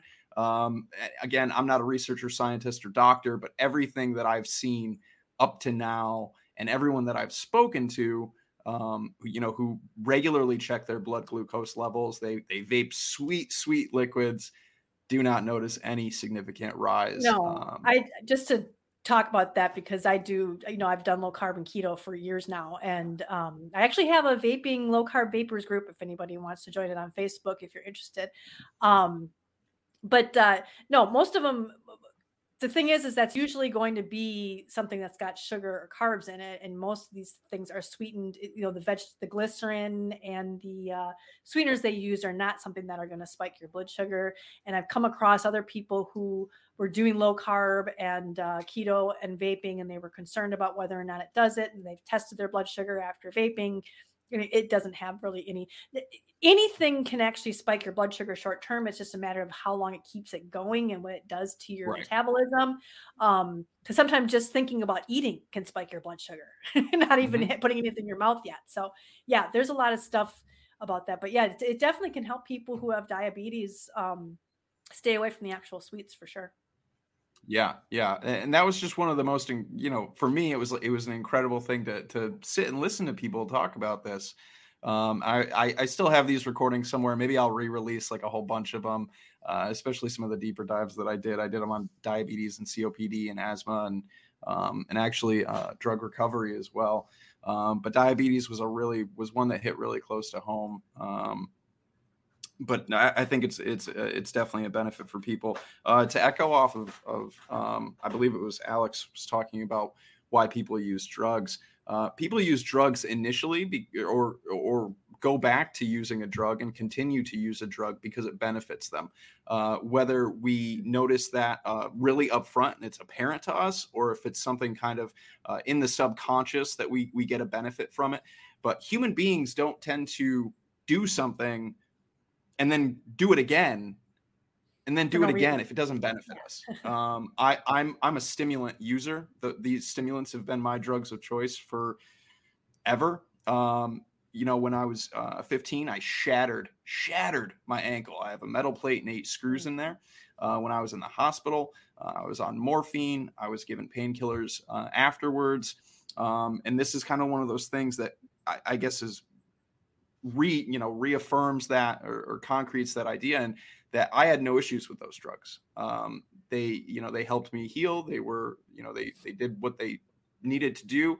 But I didn't enjoy it. I didn't benefit from them in any other way outside of it being a medication to help me deal with this thing right here and now. Whereas stimulants for me are like, my brain is happy. I benefit from stimulants. I enjoy them very much. They perk me up. They help my mood. They help my focus. They help my attention, all of those things. They're happy things for my brain. And I think subconsciously when I was younger and I had started smoking, I noticed that, or at least my brain took note of that. And so I continued to use stimulants, and I actively sought other stimulants later on in life that were a bit more potent than nicotine. But yeah, people, that's where drug use starts, is because that drug is beneficial to that individual, and so you use again and use, and so on and so forth from there, and dependency and things like that we can talk about at another time. But yes, I'm just going to say I totally agree with you, because I've often brought up the point that they always say that you're just addicted to nicotine and that's why you keep using it. But 3 kids, quit through all my pregnancies. I've said this before. After a year, I'm not still addicted to nicotine, but I wanted to have something. So that had nothing to do with still being addicted and just wanting it because I was having withdrawal a year later. So I always thought that was baloney. And that's not to say that like repetitive use can definitely lead to dependency. And withdrawal is definitely a key part in someone using a substance, again, returning to use that substance. I know when I need some nicotine, I know when I'm experiencing those withdrawals, and I have a vape. So it's not to say, that, if you use this substance over and over again, you won't become dependent, or you won't, develop an addiction or substance use disorder to it. That's absolutely not the case. You can, very much so. But the reasons behind why people initiate substance use to begin with, there's a lot of reasons, but benefits are one.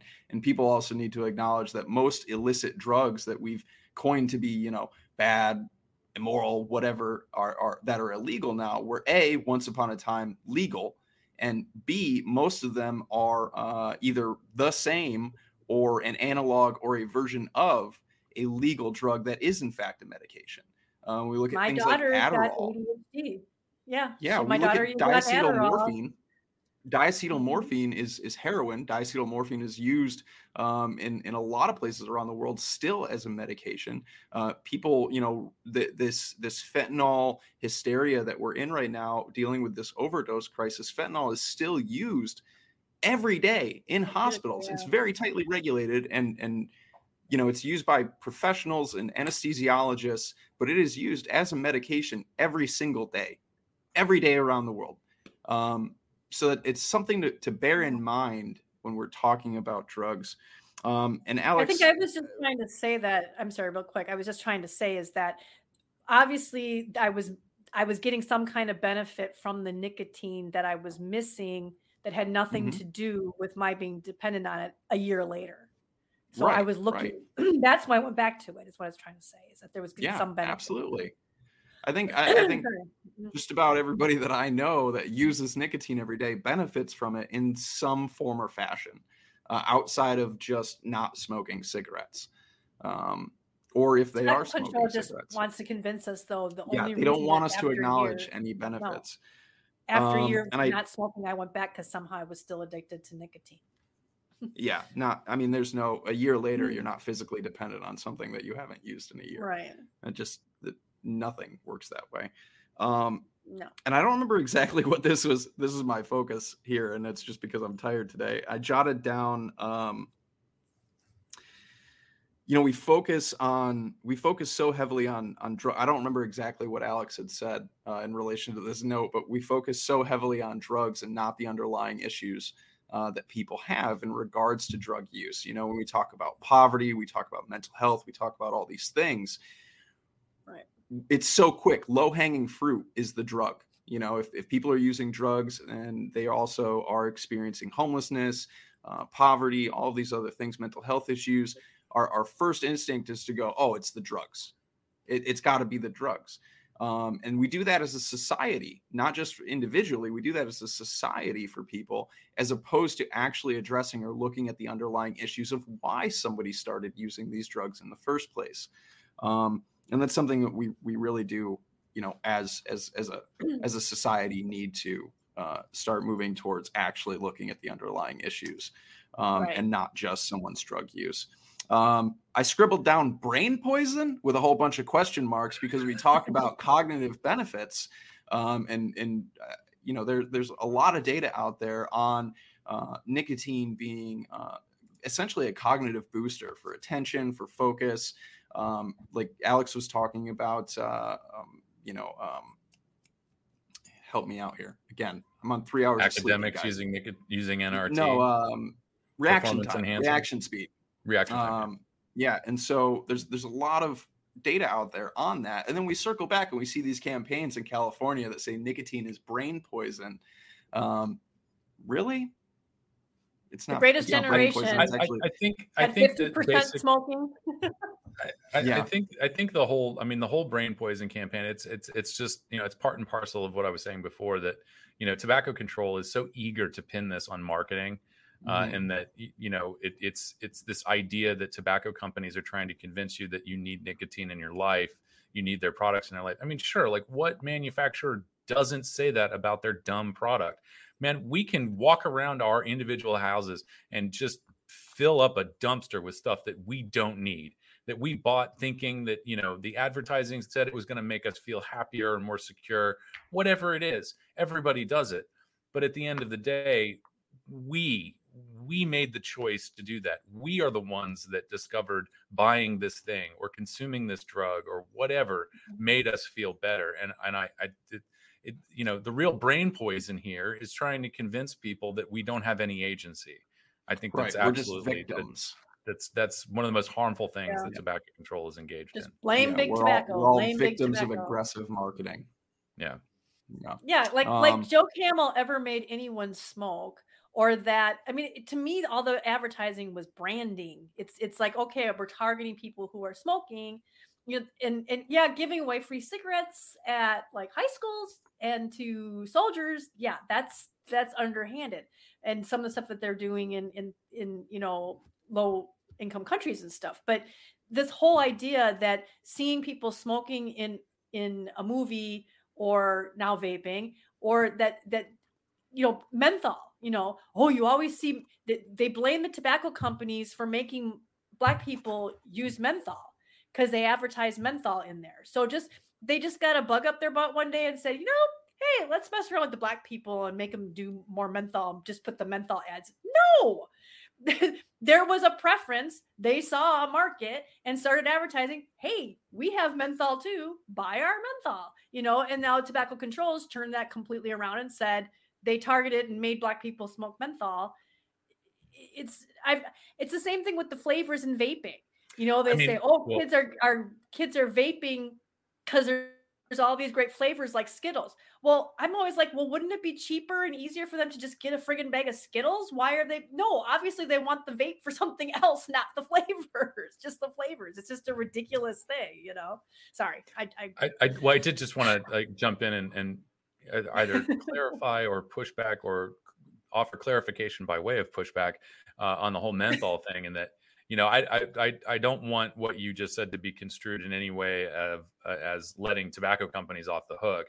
Menthol, of course, was, that there is that established preference for menthol cigarettes in the Black community. And the egregious thing is that tobacco companies did target the Black community with, even if you're just out there saying, yes, we have menthols too, it's that this community was specifically targeted with a known harmful product. And that's really the big issue. And something that we stated in our own position statement, CASA's position statement about this menthol ban, is that, we have to acknowledge that the only reason to add menthol to a combustible product is to sell more of that product. It's not because it imparts any kind of health benefits or makes the product less harmful. It is just to sell more products to a targeted demographic who exhibits a preference for that flavor. So I'm all sensitive to that. I don't want anybody to get this idea that we're apologists for, cigarette makers. And I threw that out there when I was talking about what they're doing in low income countries and stuff like that, that they're giving cigarettes to kids and advertising, at high schools and stuff like that. So I'm not saying that they don't do underhanded crap and that they did, but it's just this whole idea that it's like what I think Skip said it in the chat, that most kids start smoking because their parents are smoking, and most kids will start smoking whatever it was their parents were smoking. So you ended up with that it's the most readily available thing with menthol. And and then like my husband, he grew up in a low income neighborhood, which was very racially mixed. Most of his friends were Black. He was a menthol smoker. It was what was around, So, I mean, he didn't buy it because there was an ad for menthol in that neighborhood. It was just what those people wanted. It's like anything else. And I'm just saying that to boil it down to that, to make it all because of big evil tobacco companies, is kind of like what you said about taking agency and, and saying, hey, I chose to do this knowing fully well. Anybody after 1985 who started smoking knows full well what the risks were. So this whole idea that we were somehow coerced by big tobacco and now we hate big tobacco for addicting us, that's just baloney, and the fact that there is some benefits to it, and what's going to happen when it's all gone. I mean, look at my mom. She quit smoking and she ended up getting morbidly obese, all sorts of colitis, and tons of different medications. People are going to replace a drug if you take it away. We've seen that with other, with when they banned other drugs in the past, when they did it with alcohol, when they banned it, people tried to replace it with other stuff. And they're going to do the same thing when it comes to nicotine. And you have to ask the question, what are they going to take that might be so much worse for them? I'm convinced that using nicotine has helped keep me off of having to take antidepressants and becoming morbidly obese.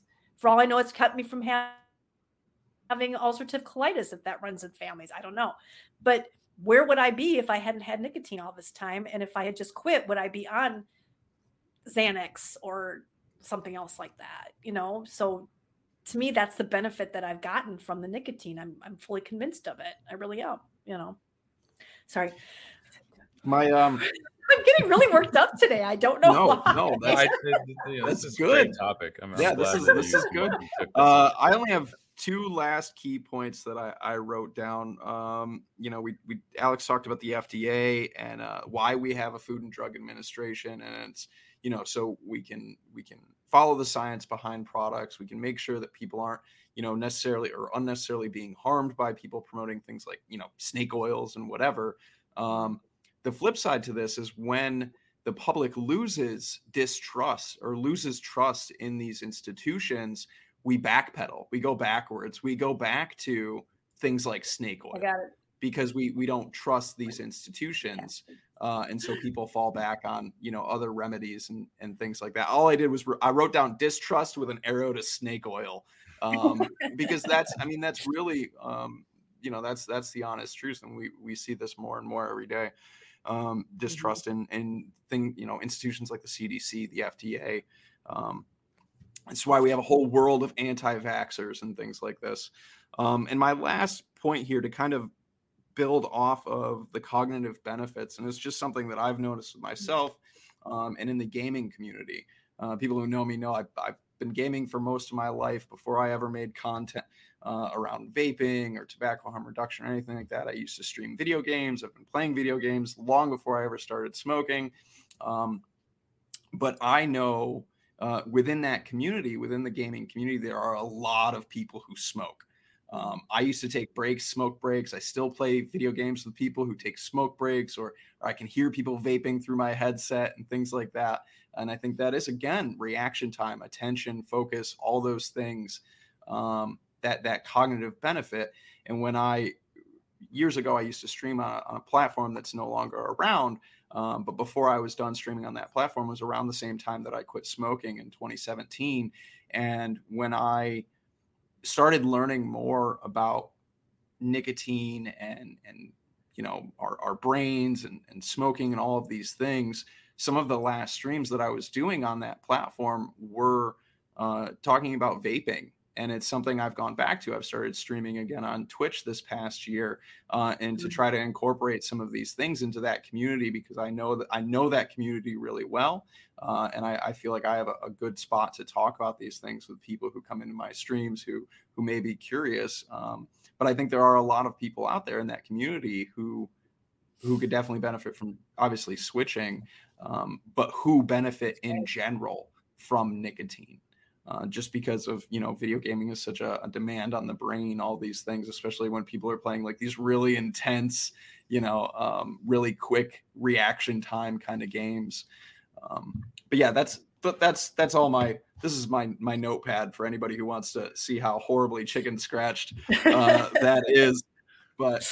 But yeah, I mean, there are clearly benefits to not only nicotine, but why people use any substance in general. And I think it's really dishonest and disingenuous that we cover them up, we lie about them,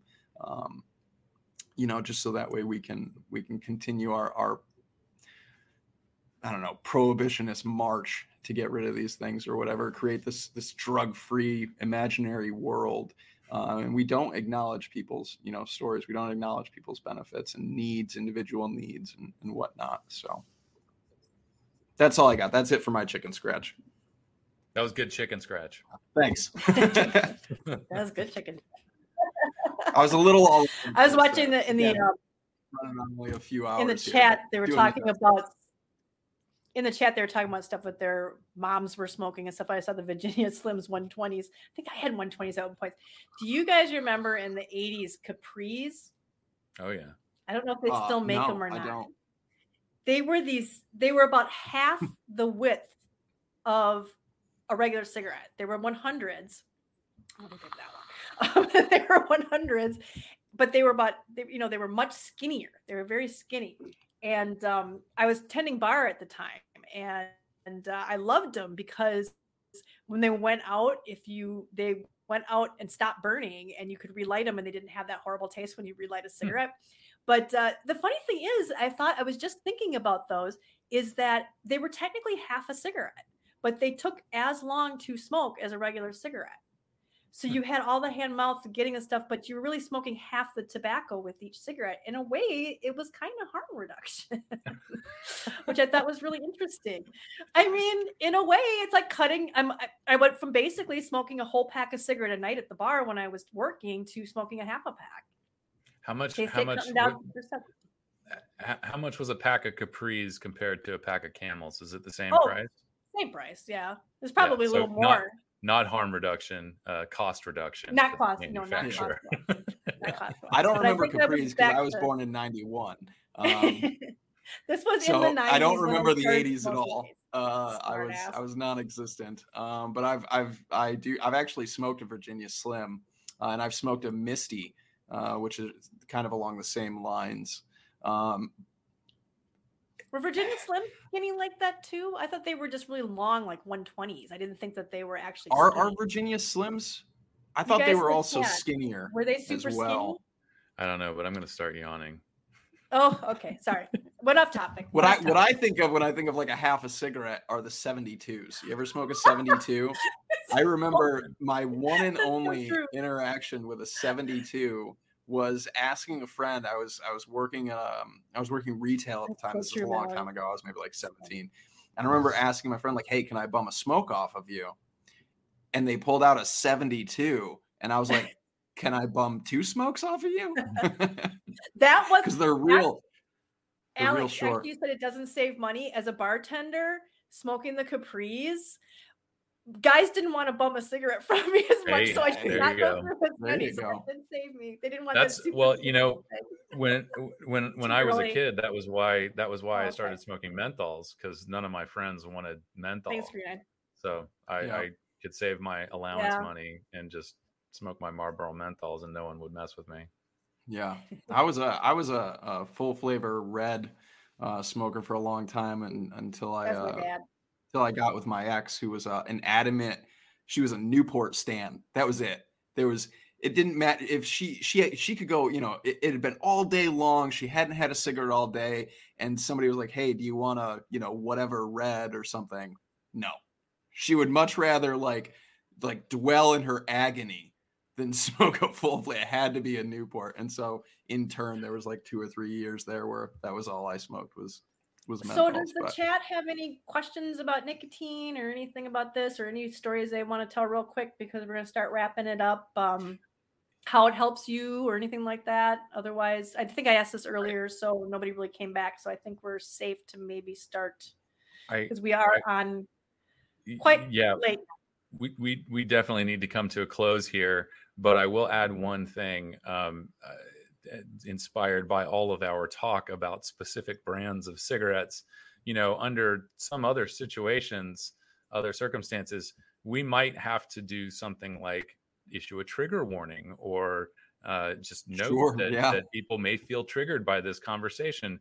But I don't feel that worried about this crowd, because I know that just about everybody here listening and watching can just take a pull off their vape and move on with their day. They have an alternative. So if there are any researchers in the audience and maybe want to look into something along those lines of perhaps relapse prevention, that might be a good thing to look at. But sorry for anybody who does feel triggered, but just hit your vape or pop in a snooze, and trust me, you'll be fine.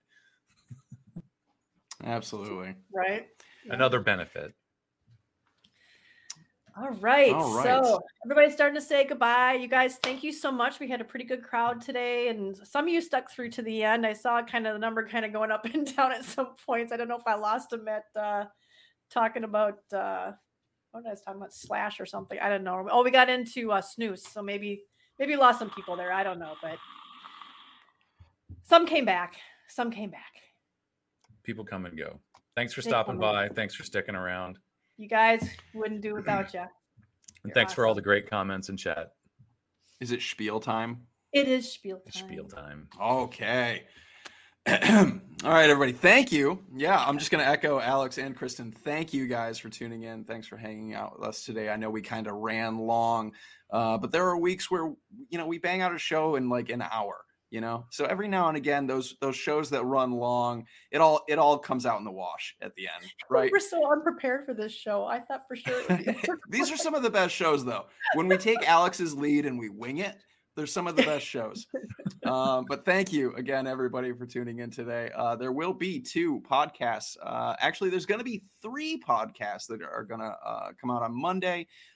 First, obviously, the full episode that you've sat for 2 hours and 15 minutes through already. That episode will be available for everybody to tune into. There's also going to be a shorthand version of this episode, which is Alex running through all of the legislative goodness for everybody. You got that quick commute to work. You can tune into that, get all the need to know information. Last week, or this past week, was actually CASA's first Twitter space, which we're going to be doing kind of bi-weekly, every other week or so. On Twitter now. So please, if you're not following CASA on Twitter, go hit that follow button. And those you'll see tweets every now and again, twice a month come up for a Twitter space. You can easily click the set reminder button that's on that tweet, so you get a reminder when we do go live to tune in. This past week was an excellent conversation. I highly recommend everybody tune in. We had Ethan Nadelman on to talk about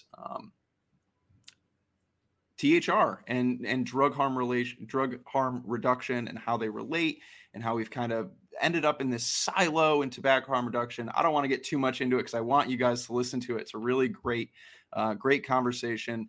That will also be going up on the SoundCloud, and then, broadcast into all the other apps where you listen to your podcast. So you'll start to see an additional podcast come up as well. There won't be quite as many of those as we have of these. Highly recommend you guys tune into that as well. If you're not a part of CASA, I don't know what to tell you at this point. You're doing everything wrong. Just stop everything you're doing. Go become a member of CASA. It's absolutely free. You can get all of the calls to action, get all of the email notifications, all those things, and check out our merch page while you're there. Danielle Jones has some really awesome merch up. It's a great way to support CASA. On top of, if you feel like contributing, if you feel like donating, we could definitely use the support. So thank you guys. I believe, as far as I know, we are all here next week, same time, same place. I haven't heard any discussions of Actually, I can't say that because I may not be here. I don't know what today is right now. What is today? Saturday. Of the month? The 19th. I don't know what today is. The 19th. It's the 19th. It's the 19th. Saturday. I will not be here. I will actually not be here next week.